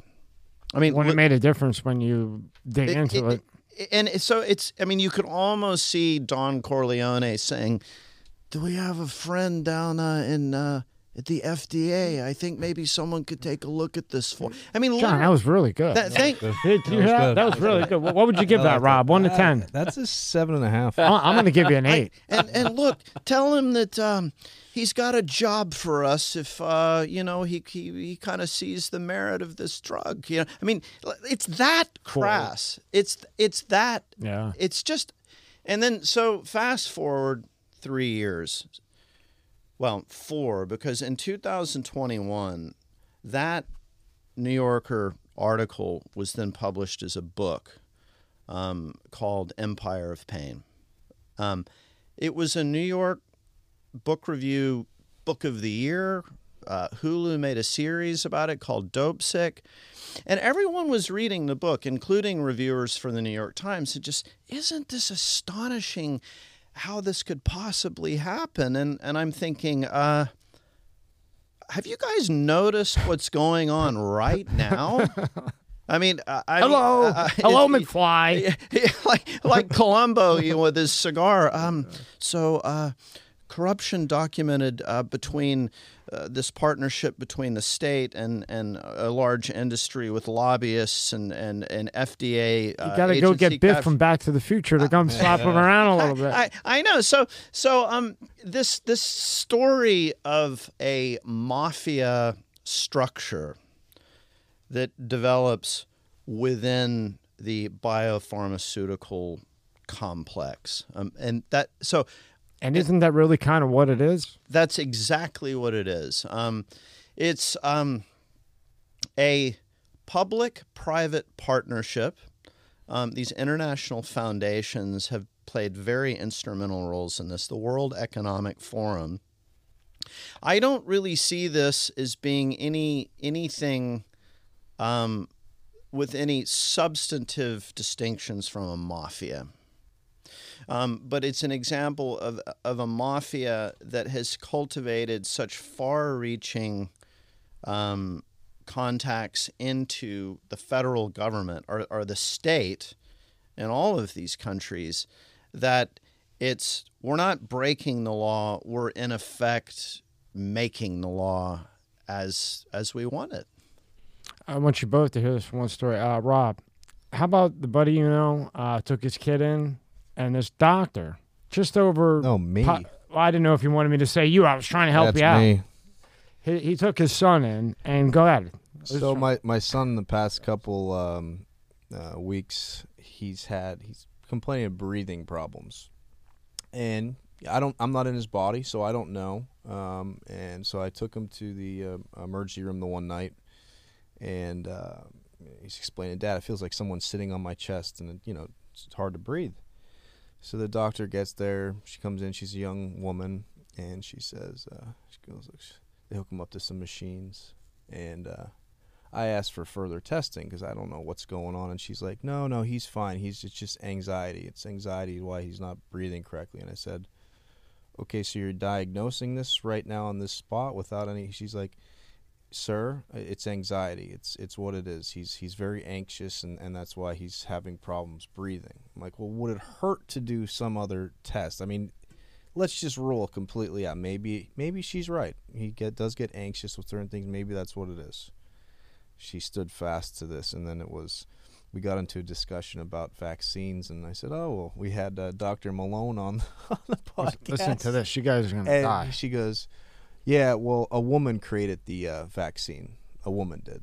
And I'm like, well, we had the man on. She's like, no, a woman created it. And it was just very dismiss everything else, and I'm the doctor that's in here, and that's it. It was just crazy. There's no... So Rob goes to take his son in over anxiety, and they're already jumping right to the vaccine. And how old's your son, Rob? He'll be 13. Now, that's just insane, right? And then that brings us right back to what's going on now. It's on people's minds that there's somehow the human mind started to think very differently with the onset. We found it from the very beginning. It was before the vaccines. If the word hydroxychloroquine came up, which it did actually, in some classroom exercises on campuses, immediately professors were called down to the chairman's office and, wait a minute, how does this happen like this? So it started actually before the vaccines. It was something about COVID. If somebody said something against masks, or there's many pressure points in the entire pandemic. But what we've uncovered in the book is the fundamental understanding that there has been a congealing of very powerful forces in the world, and it probably took decades for this to happen. We believe at the very top is the World Economic Forum, the World Health Organization, the Gates Foundation. Remember World Economic Forum and Gates Foundation, they form CEPI, the Coalition for Epidemic Preparedness and Innovation, the Wellcome Trust, the Rockefeller Foundation. We have, Gavi, Unitate, all these organizations that are vaccine promotion administration entities.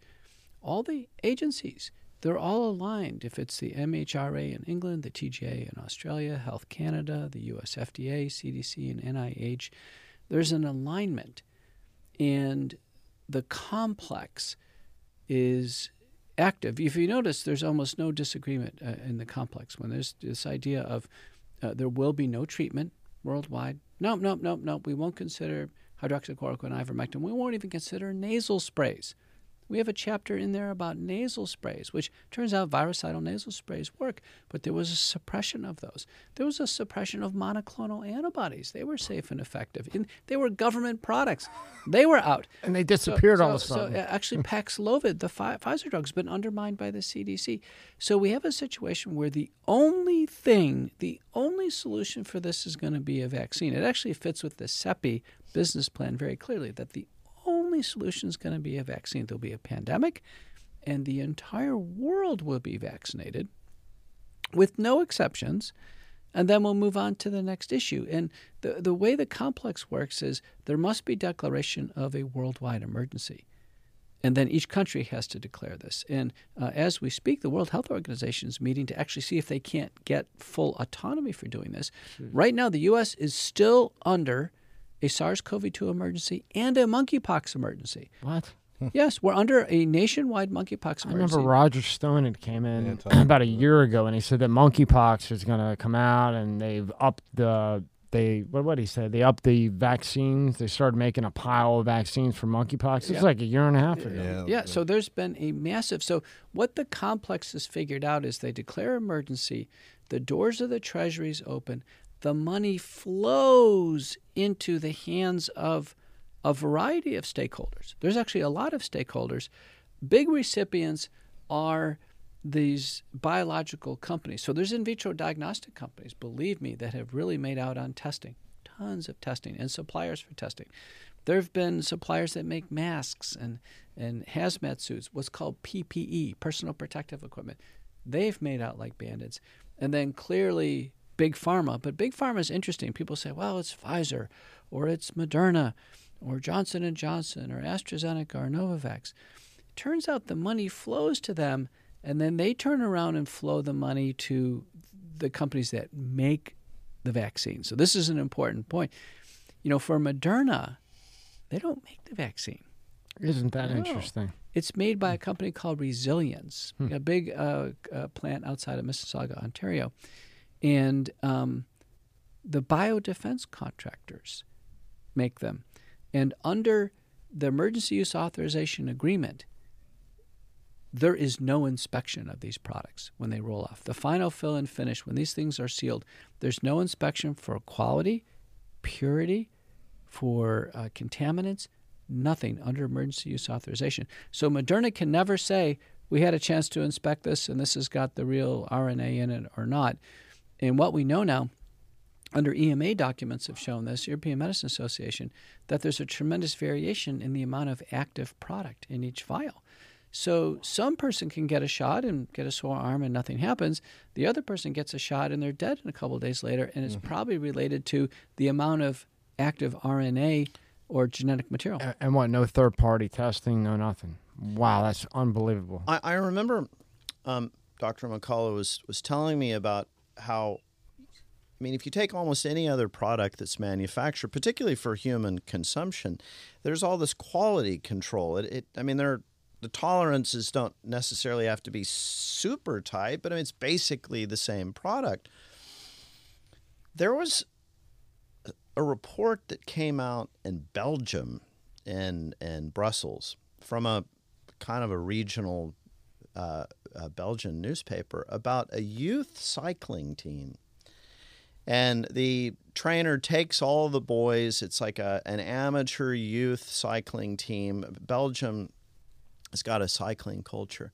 I think there are something like 20 boys on the team, and I think they're around 16 years old.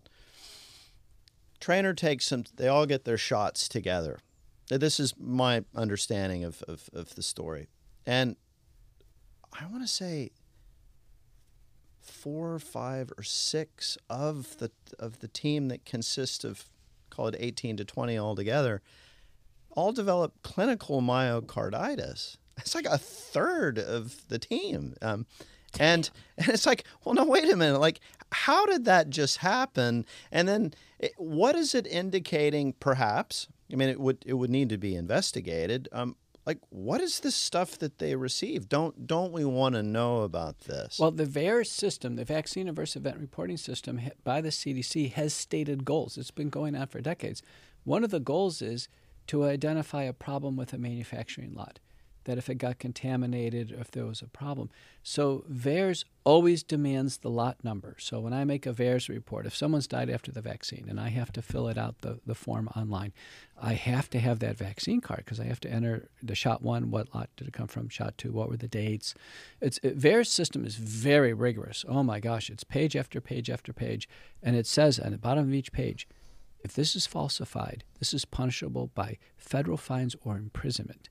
So let me tell you, what's in the VAERS system is legit. 86% of the time, it's a doctor, it's a coroner, paramedic, but it's a serious report. It's grossly underreported because if we don't have the vaccine card, we're out of luck. We can't make a report. But what we know in VAERS is they said this is a purpose of VAERS is to identify problems with lots. Well, there have been investigative reporters and others have gone back and just anybody can do a query, and they query vaccine deaths and the lot numbers, and what they found is that 80% of the deaths that have occurred with Pfizer are from 30% of the lots, and 80% from Moderna are from 20% of the lots.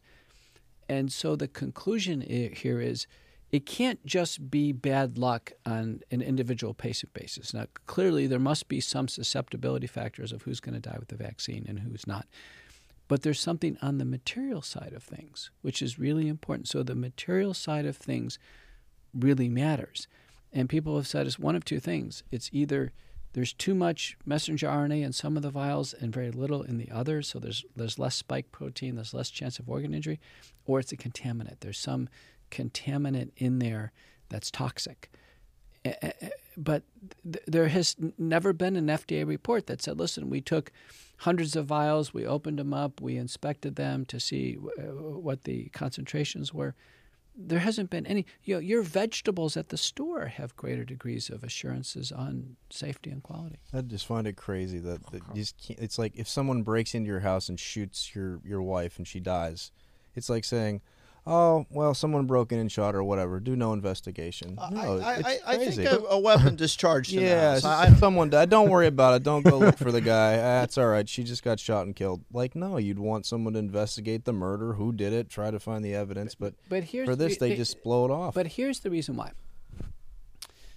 The people who are really, really in their heart of hearts are promoting vaccines, the doctors who I know who truly scientifically believe in vaccines, have always believed in vaccines, and they've constructed a framework of understanding where there is an undesirable component to a vaccine program that must be eliminated. It's called vaccine hesitancy.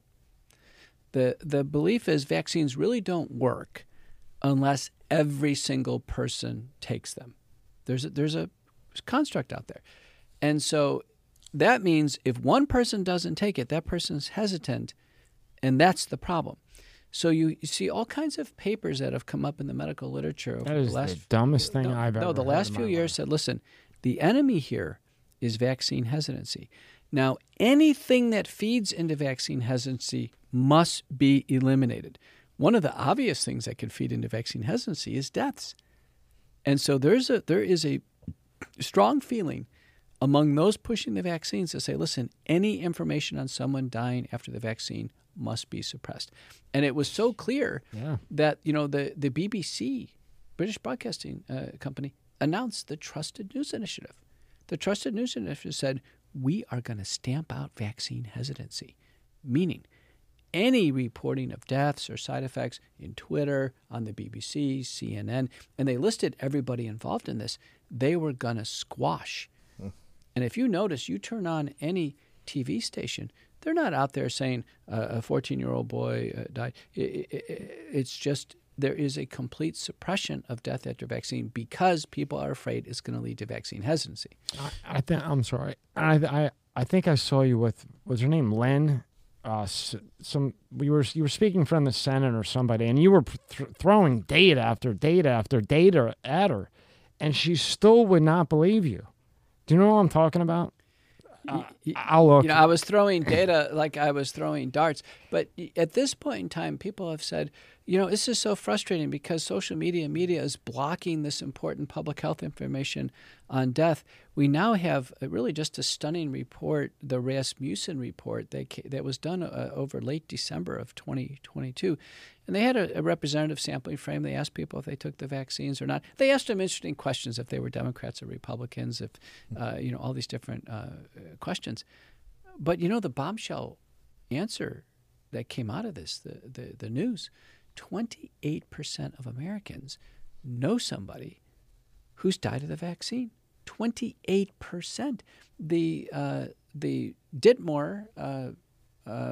Mark Skidmore Michigan State University survey this summer, 22% of Americans know somebody who's been seriously injured by these vaccines. The Zogby survey says that 15% of people who took a survey say they have a new disease that they're seeing a doctor for. And then lastly, the CDC VSafe data. Again, self-reported data, 10 million people reporting to the CDC, 7 to 8% of people acutely, after they take a vaccine, have to go to the urgent care center, the ER, or be hospitalized. 25% report they're incapacitated the next day. We have 4 sources of independent survey data. To me, those proportions are big enough. People talk to each other. That means family members, church members, Bible study, school, work. You know people. Everyone knows somebody in their circles right now, and people are talking. I think one of the most telling statistics that we put out in our Substack, Courageous Discourse, was the CDC recent reporting of nursing home workers and vaccine uptake. Now, nursing home workers, the one employer group where there was clear-cut worker-to-patient spread and it led to death. In my book, a nursing home worker gave COVID to my dad. I mean, this is as clear as day. The one employer group where everybody, including the employee, should think the vaccines theoretically could be beneficial here, right? The rate of nursing home workers taking the vaccine now, 10%. And John, when you see Elon come out and start releasing all this information, and it's basically all in your book, did you see that coming? And when you do see him release things to Substack, and also, why do you think he gives it all to Substack?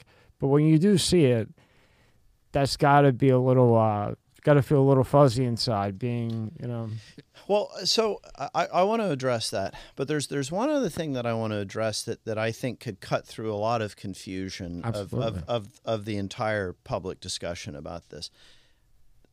Dr. McCullough mentioned that in the minds of doctors, we have this belief vaccines are good.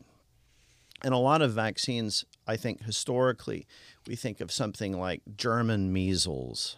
I think, and it's injecting people with an immunological product to prompt an immune response to a pathogen. I mean, there's decades of debate about this, going all the way back to Edward Jenner in 1795, who created a crude smallpox vaccine.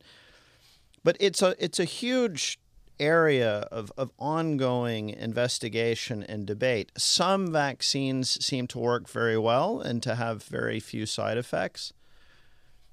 Others seem to have a higher level of risk, but this is all something that I think can be discussed. When we come to the COVID-19 vaccines, I think a lot of people don't realize that we're entering a new terrain, because it's not really a vaccine in the traditional sense. It's a gene therapy. So instead of attenuating a virus, weakening the virus, or taking a live virus, or excuse me, a dead virus, and you inject a weakened form of the pathogen into the deltoid muscle or into the behind, the idea is you enable the immune system to recognize that. so then later, if you come across it in the wild, the real thing, you can beat it. Correct. So you have an immune response. What's happening with the COVID-19 vaccines, specifically the Moderna and the Pfizer, it's not a vaccine in that sense. It's injecting a genetic code, a piece of messenger RNA code that codes for the spike protein, and it is produced in uncontrollable amounts. We don't know how much of that code the body's receiving, because as we've discussed, there's no quality control of the product, and we don't know how much of this spike protein the individual body will in turn produce, how much of it will be distributed throughout the body. There's so many things we don't know about this that make it a novel product. So I think people keep thinking all vaccines are the same, but they're not. They're huge within this category of vaccine, and it's almost just a semantic category. There are huge variations of products. So I think that's one thing the public needs to start thinking. That is true, because before right this second, I thought basically they're all the same, just a different label, like usual. So we like to think in terms of categories. Mm-hmm. Particularly complex things. Great point. We don't like to, but really the devil's in the details. I mean, oftentimes the distinctions are more important than the commonalities. So that was something that I hope the world will start thinking, like maybe it's not really an apples to apples comparison. Maybe people can start thinking about that. Rob, did you think that each vaccine was different, or did you think that they were pretty much all the same, just a different name? You're talking the COVID vaccine? Yeah. Yeah, I thought they were just all the same. So that's two people sitting here who have had probably 200 podcasts on COVID and vaccines, and that's two here. We're sitting here and we thought that they were all the same. So probably the most famous. Great point, John. I can't say it enough. So probably the most famous microbiologist, vaccinologist in history, just because he was such a huge, towering pioneer, was Louis Pasteur in France. And he got very interested in rabies. And if you if you get rabies and it starts to advance to the final stadium, it is gnarly. And so he thought, there's got to be some way to confer immunity against this thing, because it is a bad way to die. So he just had this thought: I'll take a dog that has died of rabies. I'll dissect I believe it resides in the nervous system, the tissue of the spine and the brain. I'll take the spine, the nerves of the spinal cord. I'll just put it out in the sun, and I'll just let the sun desiccate the spinal cord. And then I'll take a little bit of that spinal cord and I'll dissolve it in some kind of solvent and then inject that, and maybe it will work. That's this idea that you take a rabies pathogen and you attenuate it just by sticking it out in the sun. We see a history of this thing, and they're not. And by the way, he didn't even know what a virus was. So medicine is always discovering things, evolving through experimentation, and then you discover, well, gee whiz, that was a mistake. Maybe we should have, But John, it's conservative. See, the point is, it's conservative. Take a little bit of it, dry it out, do something where you just, everyone knows about tetanus. Tweak it. Another bad way to die is tetanus, right? Yeah. So, so if one gets a deep tissue wound, let's say you get a dirty nail, or you're in the tsunami in Banda Aceh and you get cut by some corrugated metal, and you have a deep tissue wound, and Clostridium tetani, the bacteria starts to grow. It produces a toxin. It's called tetanus toxin. There's a way to take a little bit of that toxin, and not the bug itself, but just the toxin, and then make a vaccine out of it. That's your tetanus shot. Your tetanus shot is not the real live bacteria at all. It's just a little bit of the toxin. You get it, so you just get a sore arm, but you get some protection against it. So it just means if you're out hiking in the woods, you got a cut, you're nowhere close to the ER, and something's going to fester for 5 days, you're not going to end up with tetanus and die of tetanus out in the woods. So some of these vaccines are actually very useful, especially the antigen-based vaccines, where you literally cannot get the disease from it. You cannot get the disease from it, but you could get some protection. Another one is the hepatitis B vaccine. That's the one, I was excited to get. When that one came out, boy, I was first in line to get that one because, I was a cardiologist. I'm working with needles. I had needle sticks in the course of my career. So, if I had somebody with active hepatitis and that needle went into me, then I'm cooked. So the idea is, most doctors like myself, we took all the vaccines. I took them all. I mean, I was right on schedule with them. But the year I was born, there were only 3 shots, and it was 5 diseases that were covered. A child born today, there are now, over to age 18, there's 72 shots, and there's a total of 16 diseases covered. So part of the history of vaccines is the idea that mankind can kind of make us better, that we can make a better immune system than what Mother Nature can do. That's aspiration number 1. And aspiration number 2, the lofty aspiration is we can eliminate diseases. And you'll see this in the vaccine literature, that we're going to eliminate, that this has been eliminated from the face of the earth. It's like making something extinct on purpose. And these aspirations have fueled the excitement over vaccines, which, by the way, is the same in veterinary medicine. Our pets are getting more and more vaccines. Yep. So this is part of biotech development. So vaccines are presented in a way, if you ever go out on social media, every public health agency, there's always a caring nurse administering a vaccine. People are pointing to their stripes, and everyone's excited to show their vaccine card. That's the reason why, in the case of Damar Hamlin or whatever, it's like, wait a minute, if this was such a big deal to show your vaccine card, to show you're proud to get the vaccine, or to get into a restaurant or a football stadium, and by the way, the Bills actually required it to get into the stadium, then now we have a sudden death event of which could be related to the vaccine, and there's no word on whether he took it. I think that's the reason why Bills fans, including myself and America at large, is furious over this, because people know, wait a minute, so many people took the vaccine, they could be at risk too. And unless people start, I think, fulfilling their public health obligation, whether it's the patient or the family member, each one of these unexpected deaths, they need to come out and say whether or not they took the vaccine. We shouldn't be guessing on this. This is too important. This is life or death. I just can't believe nobody's brought that up, like big time publicly. I can't believe I've been saying it, like when it happened, I don't know, I'm not a doctor, but maybe it was just that hit, right? Maybe it was, but just investigate it. Why not take the time it's a question. To see? Did he take it or not? Hey, and if he did, then let's do some more in-depth stuff. Yeah. If he didn't, great. Let's figure out what it was. But why just...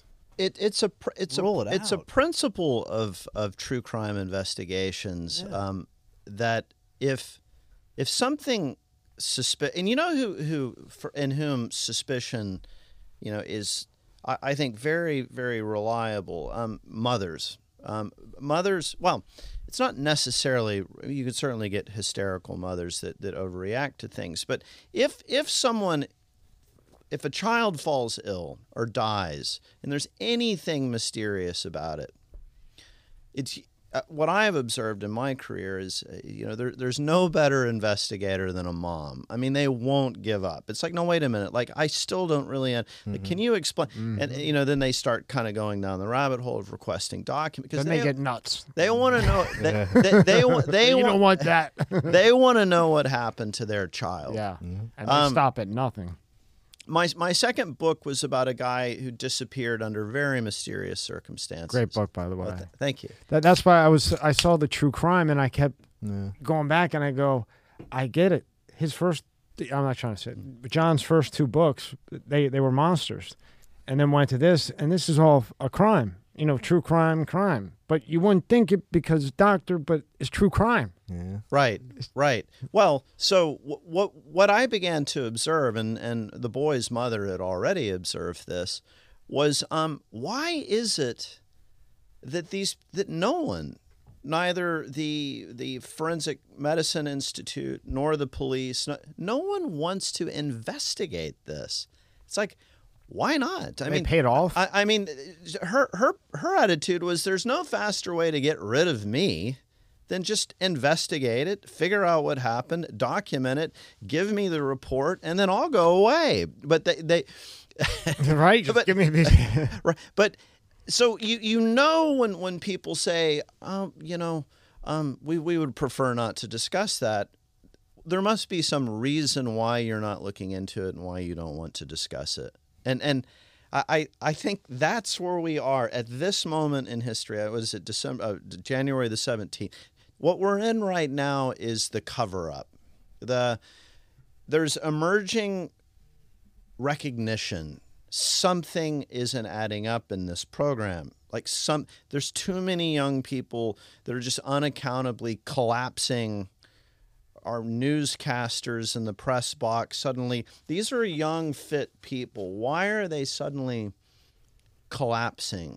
And now the broader tribe is now awakened. It's like, okay, now wait a minute. What's going on here? This is kind of, maybe that Dr. McCullough that, everyone was saying was a little crazier. Like, maybe that guy has a point. Maybe he was right about a lot of stuff, and then this guy Elon Musk, who we're not all too quite sure about, is sure releasing some good stuff. Well, I can tell you, Musk has played a big role in terms of having us understand that the U.S. intelligence community is involved here. I mean, the FBI, the CIA, they're involved, and if we have federal agents in Twitter giving Twitter direction, we've got some serious questions to address. I wanted to make the case that this issue of people dying and the family saying nothing about the vaccine, one way or the other, has to be deeper than, quote, a cover-up. There has to be some type of guilt, remorse, almost a trance-like state. I was noticing that all the ESPN commentators, all the players, they looked pale and nauseated. This is what I think. I think a lot of them were saying to themselves, oh my God, this is the vaccine, and it's in me. Mm-hmm. It's in me. I'm worried about him. They're doing CPR on him, but I'm thinking, you know what? It's in me. I think most of these sportscasters said, oh my Lord, this is in me. Right. This is what this doctor said. And one of the pieces of information that's been so heavily contested has been something that's just been in the peer-reviewed literature, in a letter to the editor that I authored with Dr. Panagis Polikritis, who's a Greek scientist in Italy.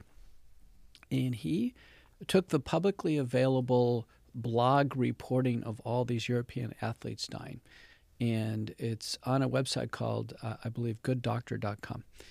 And it's just reports. There's somebody just collecting the publicly reported this soccer player died and on the field. And there were some comparator data prior to the pandemic where in all these soccer leagues, both pro and semi-pro, and there's a lot of them in Europe. John lived over there. There's a ton of these leagues. The number of cardiac arrests ever recorded per year, annualized over years before the pandemic, 29 per year. 29. It can happen. 29. What the blog website has accrued so far, total, now this includes current players, retired players, older players, anybody who is a player is part of this. That's how the decision was made to keep the data. And it doesn't necessarily have to be a cardiac arrest. It's just who's passed away. The number came up to 1,598 for 21 and 22 years. And 1,101 of them were fatal, of these arrests were fatal. And so that was put out there with some actuarial data about children under age 15, which is also rising across Europe. So that got into this Polycretis report. And I mentioned it on Tucker Carlson, the top line results, and people went nuts. And fairly, it's been peer-reviewed and published. I put it out on Twitter. People went nuts. Well, those aren't all current athletes, and they're not all cardiac arrest, and this is terrible data. I want to debate you, and all this vim and vigor was flowing. So I reached out to Polycretis. I said, geez, we really got them going now. I said, well, why don't we just do a restricted analysis? Why don't we? The data prior to COVID was players that are active under age 35. Let's just restrict it to active players under 35. And then let's go through them, which we did. And let's put some criteria that it has to be a cardiac arrest, that there has to be at least 4 different press reports on it so it's not hearsay. And that was done. And the number that came out annualized per year now comes out to 283 per year. So that's an apples to apples. So it's gone from 29 to 283 annualized. That's a tenfold increase. So what we did, and this is what good scientists do, is we took feedback and we actually have now submitted what's called an erratum, or Panagaeus is calling it corrigium, which is just a way of saying, listen, we want to update this with a restricted analysis, and the editor has said, fine. That's how science works. Science works in an iterative process. But the point is, I was on Laura Ingraham a week later, and I said, you know what, the annualized number, and I got the data out. I put the exact, I've been in multiple interviews, including this one, put the data out, and you know what, all these attackers just melted away. It's like, okay. Knocking them down one by one. People are using a term. People are using a term over the target, meaning that when you get to a pressure point on this, there's some type of agenda. The agenda, outwardly stated, is to get a needle in every arm. That is the agenda. That's the objective. A needle in every arm. It looks like every 6 months. It looks like with no end in sight. Nobody said after you get 6 you're done, or after you get 4 it's done. There's never any announcement when you're done. The emergency keeps getting extended and extended and extended without any stopping point. They've never said, well, if we get to this number, we're going to stop declaring the emergency. So everyone's basically assumed there is an agenda. There is obviously a vaccine agenda. The question I always have is, have the people that are mandating these or telling you to get them, I mean, some I'm sure have they gotten it themselves? Do we have factual evidence to show that the ones that are pushing it have actually got it stuck, have actually got it? What I would say is take everything at face value. Why not? So if Justin Trudeau comes out and he says he's getting a vaccine, take it at face value. If Anthony Fauci said he took 3 or 4 vaccines and gets COVID, take it at face value. Walensky has 3 or 4 vaccines and gets COVID. Take it at face value. Like, why wouldn't you? Now, if they didn't take the vaccine and said, listen, I'm not taking it for this reason and I got COVID, they could have used it as an example and said, listen, I didn't take the vaccine. Look, I got COVID. But instead they took 3 or 4 shots and they got COVID. That's an example of the vaccine not working. So honestly, I would say take everything at face value, assume there is no deception. John said one of the rules here is everything's in the open. So when the federal government said they gave money to the NFL to push the vaccines, it's right there on the website. Our government, our tax dollars went to the NFL to push the vaccines. The NFL pushed the vaccines. Now we have a Buffalo Bills player that had cardiac arrest. It's a straight line. Do you see? I mean, just the idea is we should take it seriously, but you'd have to assume out of all the things that people want us to do in the pandemic, number one is to take a vaccine and take one every 6 months. That would be the supreme goal of the pandemic, right? That's 100% of the messaging. That's been 100% of everything we heard. And it's not just the United States. It's every region of the world, every country in the world. And what's interesting is it doesn't matter what vaccine. To me, that's the most interesting thing. Wait a minute. China's right now a cauldron of new variants. We're hearing about the Chinese really getting sick. Do you know the Chinese right now, the current Chinese menu of vaccines is 12 of them? 12? 12. isn't it interesting in the United States? We have Pfizer, Moderna, Johnson & Johnson or Janssen, and then we have Novavax. Actually, those are mechanistically 3 different mechanisms, and nobody seems to care which one is the best and which one's the worst. There's not a single employer in the United States that said, you know what, we're going to have a mandate, but we're going to mandate you take this vaccine, Pfizer, because we think it's the best. Or we're going to mandate you. Isn't it? Why do the employers and the hospitals not care which one is the best? When there's 4 products, I can tell you there's a winner, there's a loser, and there's somebody in between. Why are there no comparable statistics? Does it go back to what John had said, where people they're not basically people want to be told what to do? Just vaccine is good. Just go get a vaccine. That this is this generalized categorical thinking. I think of these things now. It's almost like a talisman. Like if you look at they found like Paleolithic hunters that were locked in glaciers, and they'll have like a tattoo, and it's representing the stars. It's like if you, we even think of it in the Christian tradition, the Holy Communion. It's almost like receiving the injection. It's like your first communion. Yeah, that's what they're making it out to be. It really seems. But there's another error in all of this. It's a thought. It's just an error in the basic way in which people are thinking or not thinking. Namely, if you have something that is a new phenomenon, it may not be completely new objectively, but it's the first time humans have really started seriously observing this phenomenon. We call it a novel phenomenon, whether it be a novel disease, a novel medical product, whatever it is that we're observing. It's a complete error to say, unless you already know every single thing there is to know about it, you can't talk about it. I mean, this is one of the things about Dr. McCullough. He has been waking up every morning at 4 and reading all the literature and trying to make sense of this. You can't make sense of something unless you talk about it.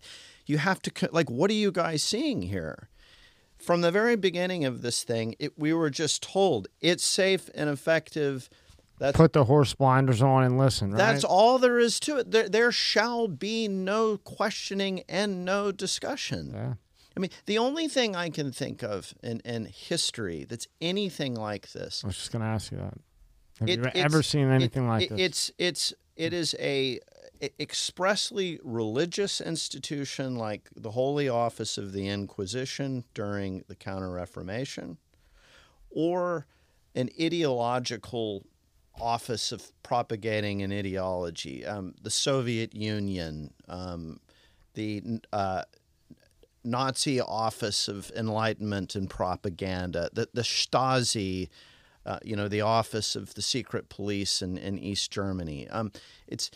This is the truth of economics or politics or whatever, and there shall be no discussion of it. And anyone who questions this assertion, exactly, arrest him, exile him, cancel him, throw him away, lose his job, ruin his life. Precisely. So what we're in now is an arena in which those who are imposing the orthodoxy claim to represent science.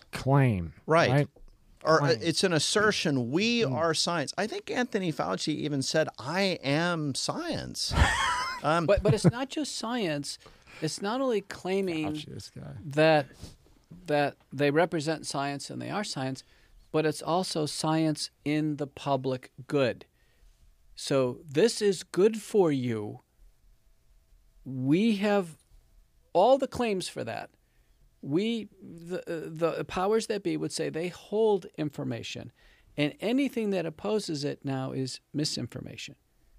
And once somebody grabs that high ground, I've got the information, so therefore you have misinformation, Now we have the second villain. Remember, the first villain was vaccine hesitancy? Mm-hmm. The second villain is misinformation. Now we have a misinformation task forces, and we have people giving messages out there. There was a doctor today who put out a message on LinkedIn, misinformation kills. Like it's a smoking gun. And it's like a James Bond movie. And word in misinformation is very interesting. It came out in around the 1500s or so in English literature. It was, Washington Post said it was word of the year in 2018. 2018 misinformation word of the year because it was used in partisan politics. It was found to be a very useful word. It was used extensively during Nazi Germany, Office of Propaganda. So it's a propaganda term. But now we have situations where agencies have picked this up. The American Board of Internal Medicine announced a misinformation policy. They have a policy, but they didn't say what it is or what it isn't. There wasn't any teaching modules. There weren't any kind of media guidelines. Very broad, right? That was in September. That was in September of 2021. Yeah. And in my case, they went back to March of 2021 and said, aha, in the Texas Senate, you violated our misinformation policy. Wait a minute, your policy didn't exist. And I gave all the support for what I do.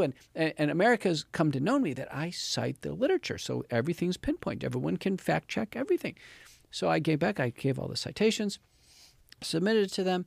They said, nothing you told us was compelling, and so therefore we have now voted in this committee. Not a single doctor on that committee is my peer. They've never ever published on COVID-19. I have 60 peer-reviewed publications on the topic. They haven't written a book. They haven't testified in the U.S. Senate or anything close to my expertise in this area or in medicine in general. And this committee has voted that I be stripped of my internal medicine and cardiology board certifications, which means 3 years of residency, 3 years of fellowship, effectively my career. I'm being stripped of my career based on violations of a policy that didn't exist at the time I made those statements. You can see how unmoored this has become. There's ex post facto, there's no due process, there's no fair rules of evidence, there's no fairness. This is important. Fairness is an important concept. We use the court system whether it's a jury trial or a bench trial, actually what we're trying to get to is fairness. We now have corporate policies, vaccine mandates, military people have lost their jobs and lost their pay, people having their lives destroyed with no opportunity for the appeal to fairness. And John, you know how they did all that with the military and people left and had to get the shot or they had to leave? No compensation. Have you ever seen anything like that? Only in these moments in history where like in the 60s where like you would get your head chopped off, Well, I mean, so those years that I lived in Vienna, I oftentimes thought about this. So Austria was an independent republic during the 30s. The German Nazi Party was actually illegal in Austria. And you've got this little neutral republic that's like desperately trying to hang on to its independence. And then 1938 comes and there's some complex negotiations, but ultimately what happens is the German army and the German state subsume Austria in this sort of annexation. A lot of the debate in history has been, well, all of the Austrians wanted this anyway. They were happy to, do the Hitler salute and wave the flag.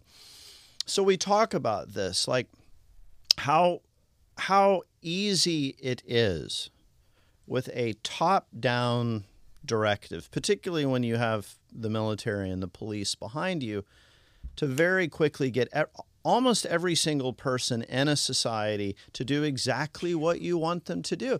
And I remember talking with young people who were born after the war. They never experienced what this period was like.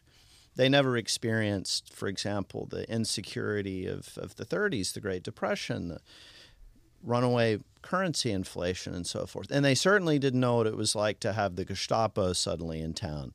But everybody kind of made the assumption where a young man, in 1938 or 1939, here in Vienna, I would have protested. I would have been the guy that stood up and raised my hand and said, I'm putting my foot down.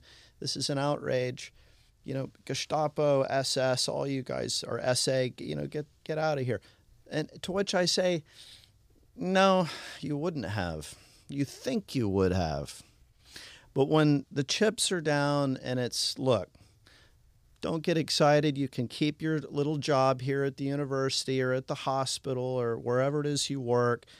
You won't have any troubles with your family. Like, you're just fine. Just shut your mouth and you'll be okay. I submit 95% of people just make the rational calculation. I guess I'll just keep my mouth shut. I think so, too. Remember that for the vaccines, out of all the sectors, we had very little protest in the United States. But the sector that protested the most vehemently, nursing. In front of hospitals. Remember, nurses held protests. Because the nurses knew the vaccines weren't safe. They were already seeing vaccines. They've seen it with their own eyes. They saw it with their own eyes. You can only keep that in for so long, but right, you know what's interesting? When you look at issues that are outside someone's own personal investment, if you go back to the Vietnam War, the people protesting the Vietnam War were people who they themselves, they weren't hurt by this. They were on college campuses. They were, they just didn't think we should be in the Vietnam War. And it was young people who protested. When you look at even the more modern protests, the Me Too movement, largely young women, Black Lives Matter, largely young men. Protest is a manifestation of youth. When these vaccines rolled in, where's the youth? There was very little outside of one or two college protests. I think there was one at Indiana University where they tried to muster up a lawsuit. The youth on this one were so compliant. There was just no resistance. Oh, I'll take one because I got to finish up. The people in their corporate jobs. And the way these universities behaved was just, historians are going to write about this. Do you know there's some universities that mandated the vaccines for the students but not the faculty because they knew the faculty was going to oppose it? That happened. There's a vignette that's really instructive. There was a graduate student, I believe it was in Upper Midwest, Chicago somewhere. There's a graduate student. And you're working on a PhD. That can take forever, right? So you have all these years. You have the qualifying exam, then you have the dissertation. There's a PhD student who's pretty far along. And he said, listen, I'm not going to take the vaccine. He had some reason why he was not going to take the vaccine. And they said, well, you have to take a vaccine. He said, well, I'm not going to take it. And he goes, I'm just going to transfer. I'll just transfer to university. They met the faculty, the registrar, all the aspects of the university met, and they changed the rules for him and said he cannot transfer his credits to another university. So they took an extra effort. It's universities to meet and change bylaws and things like this, but they did it specifically to injure him. And what we're seeing is we're seeing specific behaviors in COVID before the vaccines and now where people are taking extra effort to injure other people worldwide. And it's a very interesting observation because normally if it's just people would say, listen, get out of here, just go somewhere else. Why would they care? Why would they change it to actually hurt this young man's progression? And we're seeing it all over. Throughout the book, because I don't want you guys to miss your flight, what is the favorite part of your book? And since you've released the book, what has come out that you knew would come out eventually at some point in time, but just the validating part that maybe you're waiting for as of now, just inside, just... Well, the part of the book that I feel is most inspiring are just the success stories of doctors treating patients. Old-fashioned, I'm not going to let my patients die. I'm going to do the best to the best of my ability and judgment, to quote the Hippocratic Oath. And we have a few chapters. There was a wonderful guy up in Monroe, New York, Zev Zelenko, a lady in Dallas, Yvette Lozano, and they were just family practitioners. I'm going to do whatever I can.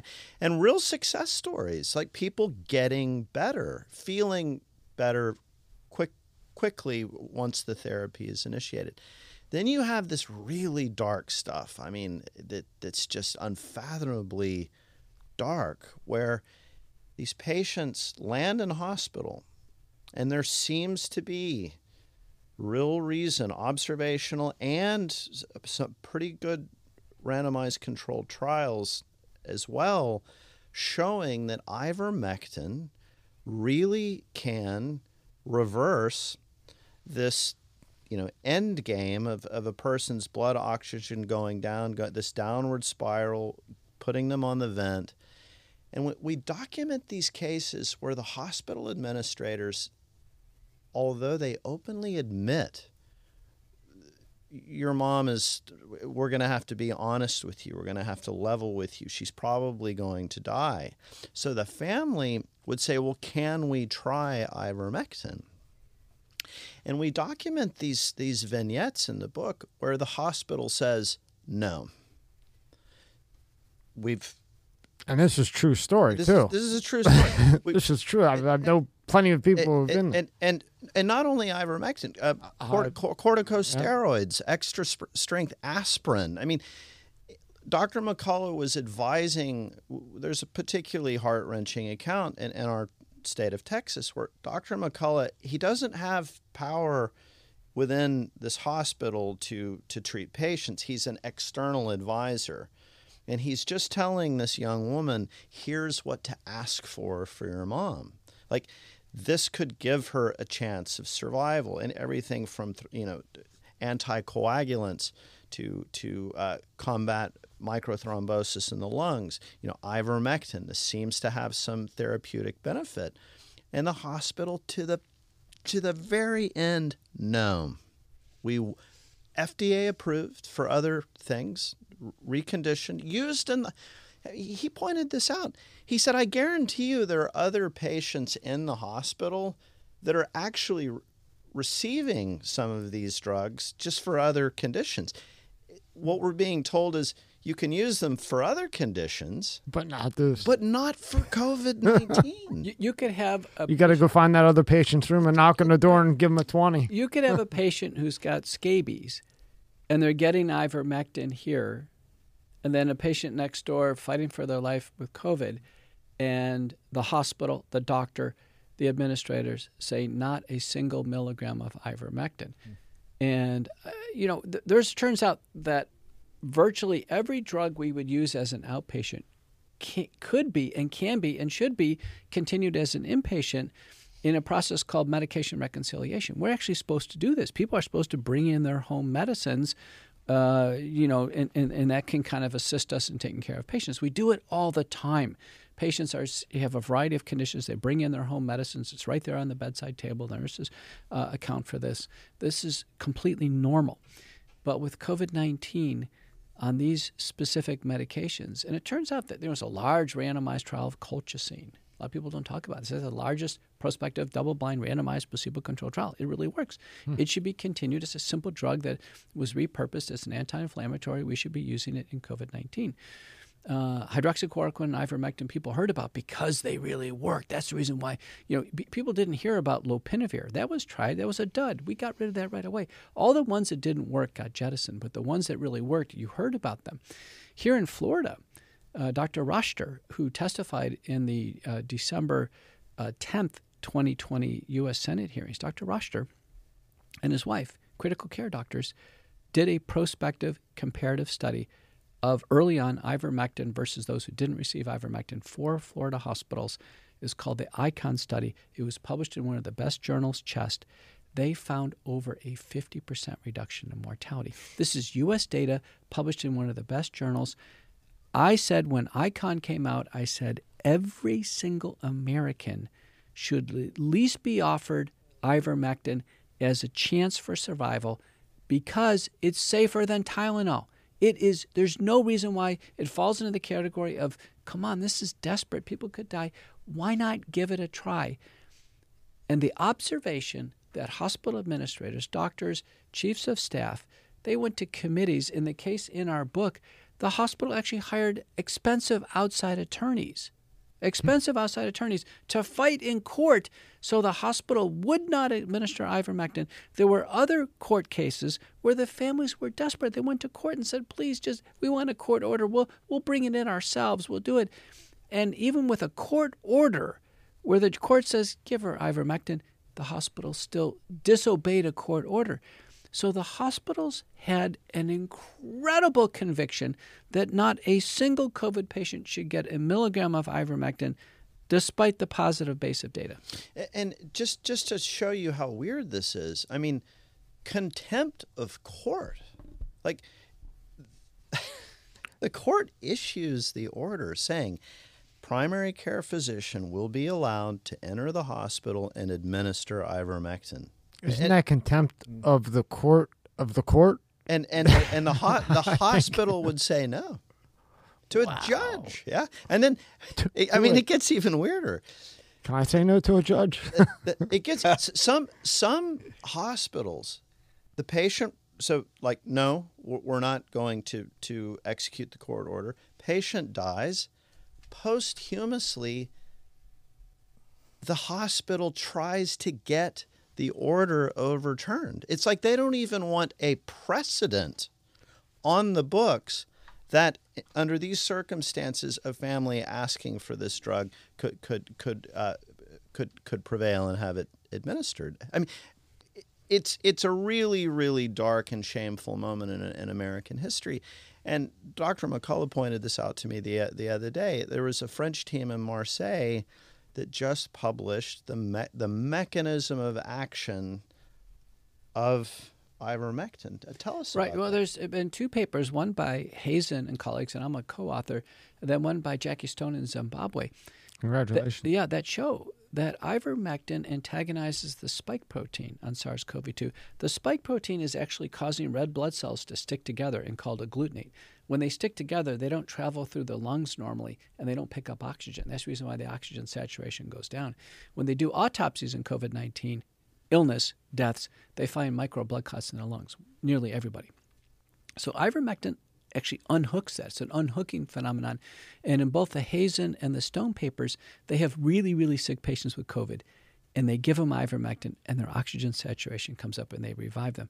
Now, it's not a cure. We use other drugs, and you certainly can treat COVID without ivermectin as an outpatient and survive. But the point is, doctors found it to be a useful drug. It's in 24 guidelines. Hydroxychloroquine, by the way, is in 24 guidelines worldwide. And these drugs, if the doctor thinks it's safe, why not give it a shot? And why did the hospitals take this stance? There's a vignette up in the upper Midwest again where a family member tries to come in and give ivermectin to a patient, and they have security pat him down to kind of find it like it's contraband. There's another case in Texas where there's a woman, and she's just desperate. The doctors tell the husband she's going to die, that she didn't take the vaccine. She's turning down remdesivir. She's going to die. And the husband said, well, fine, I'm just going to take her home. And he takes her out. She's hypoxemic. She's very, very sick. He dribbles in the veterinary ivermectin, the liquid ivermectin, and revives her. She survives. They follow all the tenets of the McCullough protocol. And it was so gratifying because John and I are at the Colonial Country Club in Fort Worth, and the family shows up. And they wanted to get a picture with me. That's great, right? And it's the type of thing where I don't want to overstate any specific medicine because, honestly, I've used them all. And I think that it still takes about 4 to 6 drugs to treat a difficult patient. And we don't have any conclusive studies. Conclusive study would be as big as a vaccine trial. It would need to be about 40,000 patients, prospective randomized double-blind placebo control. We don't have that. We have little snippets of information that give us an idea of a signal of benefit, acceptable safety. We got to put drugs in the combination and go. It's go time. It's time to save lives. What I didn't see in the practicing community, and I certainly didn't see in the hospitals, I didn't see any go time. I didn't see any bravado. We're 3 years into this. Do you know there's no single hospital that claims to be a center of excellence for COVID-19 nationwide? There's been no advancement in inpatient protocols. There's no Mayo protocol, no Harvard protocol, no Duke protocol. Do you know nobody from Mayo Clinic comes on and says, we now can treat COVID this way. Mayo Clinic is leading the way.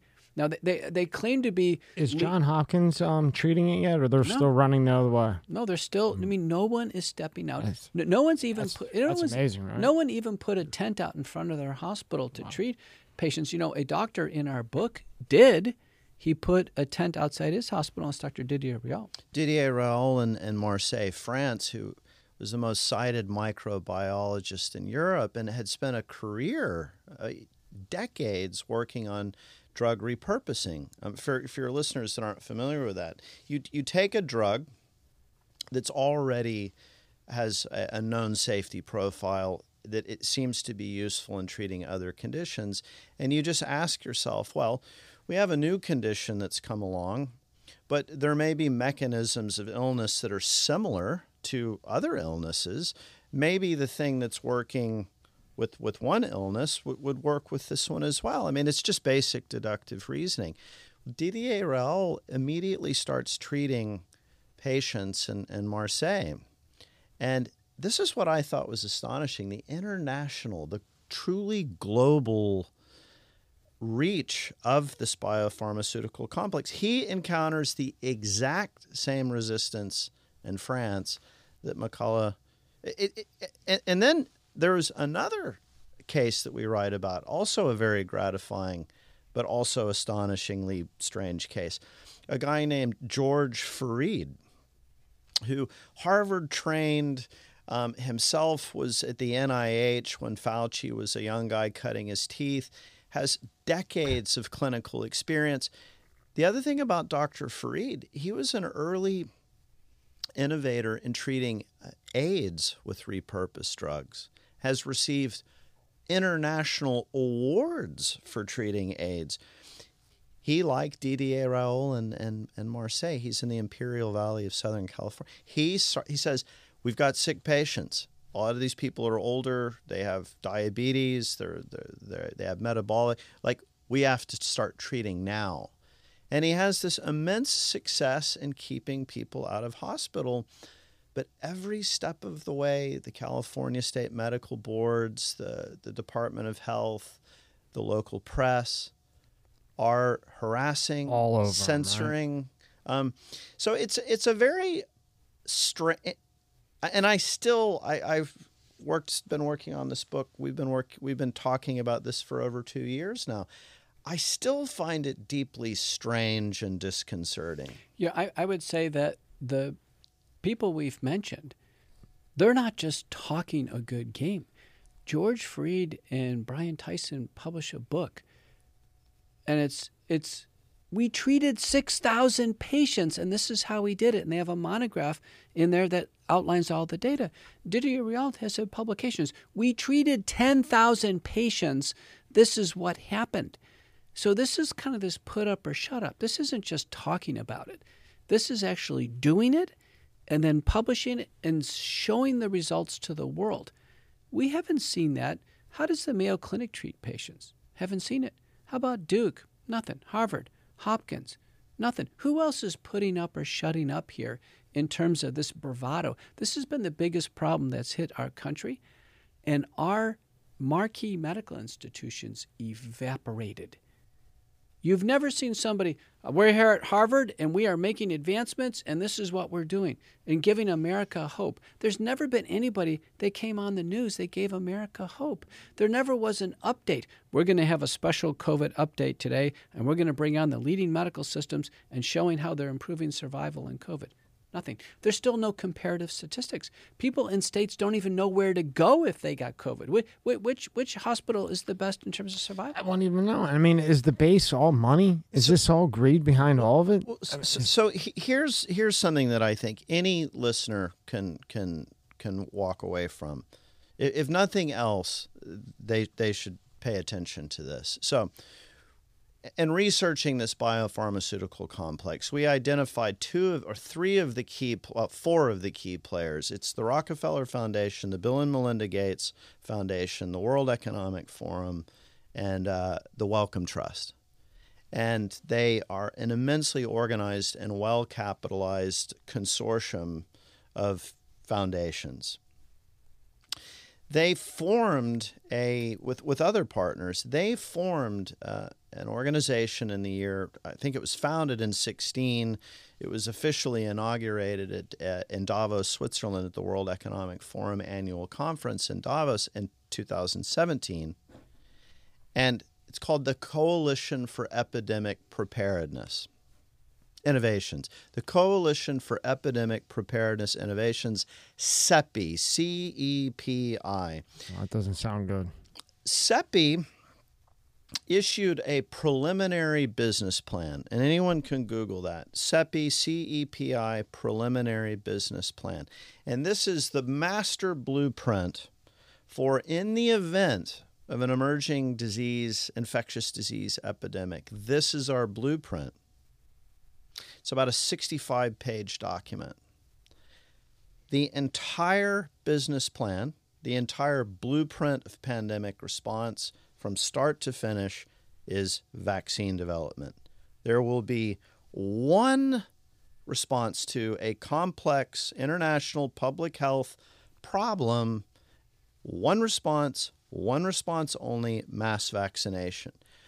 I don't think the word treatment appears once in the document. In 64 pages? I knew when you said CEPI, I knew for some reason that was going to be bad. Well, how often did we ever hear any aspirational statements from our public health officials about we're getting better on treatment, innovations in treatment, treatment's going to save lives? We didn't have any discussion on treatment, no updates.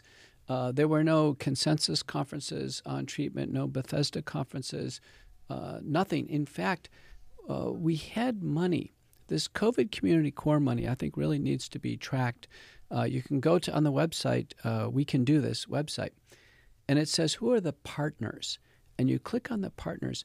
There's nearly 4,000 media outlets that took money to promote the vaccines. And the money that went to promote the vaccines, I think, also was money to suppress any information on treatment. Remember, treatment, if someone knew they could get treatment, that would lead to the bad guy, and the bad guy is vaccine hesitancy. Remember, treatment would lead to vaccine hesitancy. Anything that leads to vaccine hesitancy is bad. So they mapped everything to receive the vaccine. And when I mentioned this on Tucker Carlson back in May of 2021, Tucker really got worked up. He's like, wait a minute. He goes, how come we're not talking, people are dying, and how come we're not talking about treatment? There has been a very intentional, and this is a theme of our book, our conclusion of our book, is there was an intentional, coordinated, and comprehensive worldwide suppression of all forms of treatment for COVID-19, in my view. Worldwide, in my view, to intentionally, this is the crime, promote fear, suffering, hospitalization, and death in order to prepare the world to accept mass vaccination. I think the suppression of early treatment was preparatory to get the world to accept a vaccine, because if someone felt they had no other choice, they're going to either die with COVID or take a vaccine, they'll take a vaccine. Also, it's a mechanism for maintaining an emergency. So it's so important for everyone to understand, like, legally, what is an emergency. We think an emergency, there's a grease fire in my stove. It's an emergency, grab a fire extinguisher. But emergency actually has distinct legal meaning in the legislative framework of pandemic response. So there was a statute, a law that was an act that was passed in 2005 called the PrEP Act. P-R-E-P, preparedness something or other for in the event of an infectious disease. And an emergency is a very important concept, because when the Secretary of Health and Human Services declares a public health emergency, it automatically unleashes this massive response in which, first of all, public money, the Treasury is opened, and money is then distributed under the auspices of Health and Human Services. A, that's the first thing. But B, perhaps even more importantly, complete liability protection. Wow. If you're in the business of pandemic response, whether it be a product or hospital protocols or whatever it is, and you're in the business of pandemic response, it's defined by the PrEP Act, there's no legal liability. So,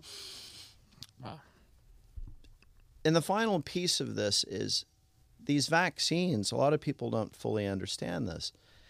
They were widely distributed and even mandated to the public as an emergency use authorized product.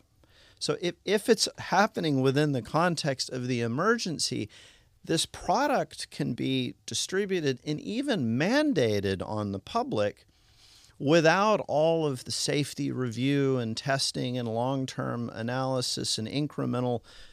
All of that caution is thrown to the wind because it's a public emergency. Wow. And like you said, you never hear treatment. You never hear the word treatment. Well, what if someone came out and they said, okay, guys, don't panic about COVID-19. It's a risk stratified illness. We're going to take measures to protect our seniors. We've identified risk factors, obesity, high blood sugar, diabetes.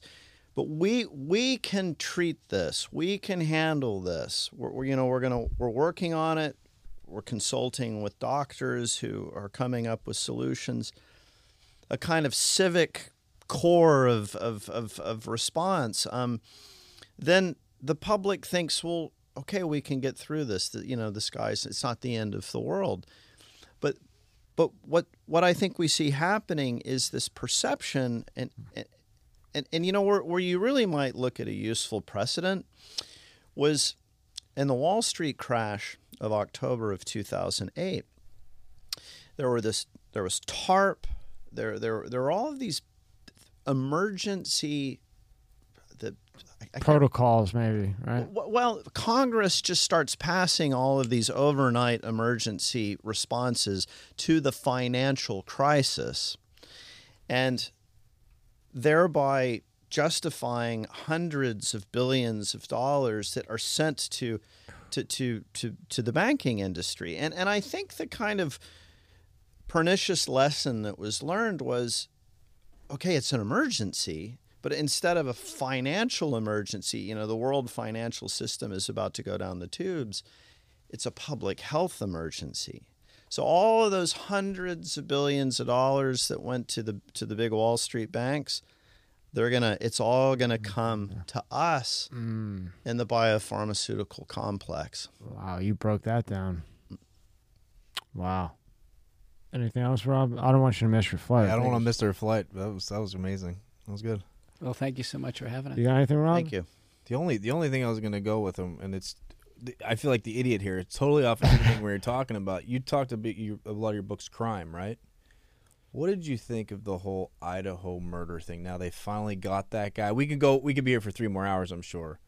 Well, why do it? What was his thing? So that's going into criminal psychology of psychopathy, and I'll come back because I actually there you write go. about You gotta that. wait. I got these you. two back. We'll talk about the Idaho. There we go. Gotcha. I got you again. Get back again. While you're looking at your phone, Idaho murder. John, you just agreed. Next time, Idaho murder. Well, but what I want to say, let me conclude with this. Sure. What we're looking at is organized crime. Yeah.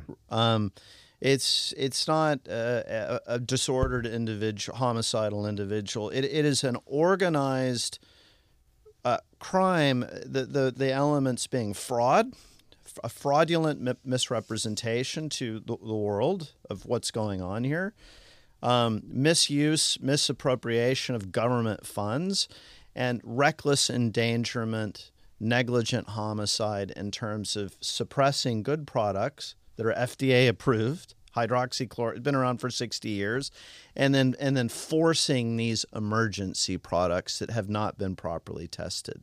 So those are the elements of crime. It's an organized crime. We're going to have to leave it there. Yeah. You got to go. And here's the hardcover book, and we'll have all that in there. Thanks, Steve. Thank you guys. Thank you guys so much.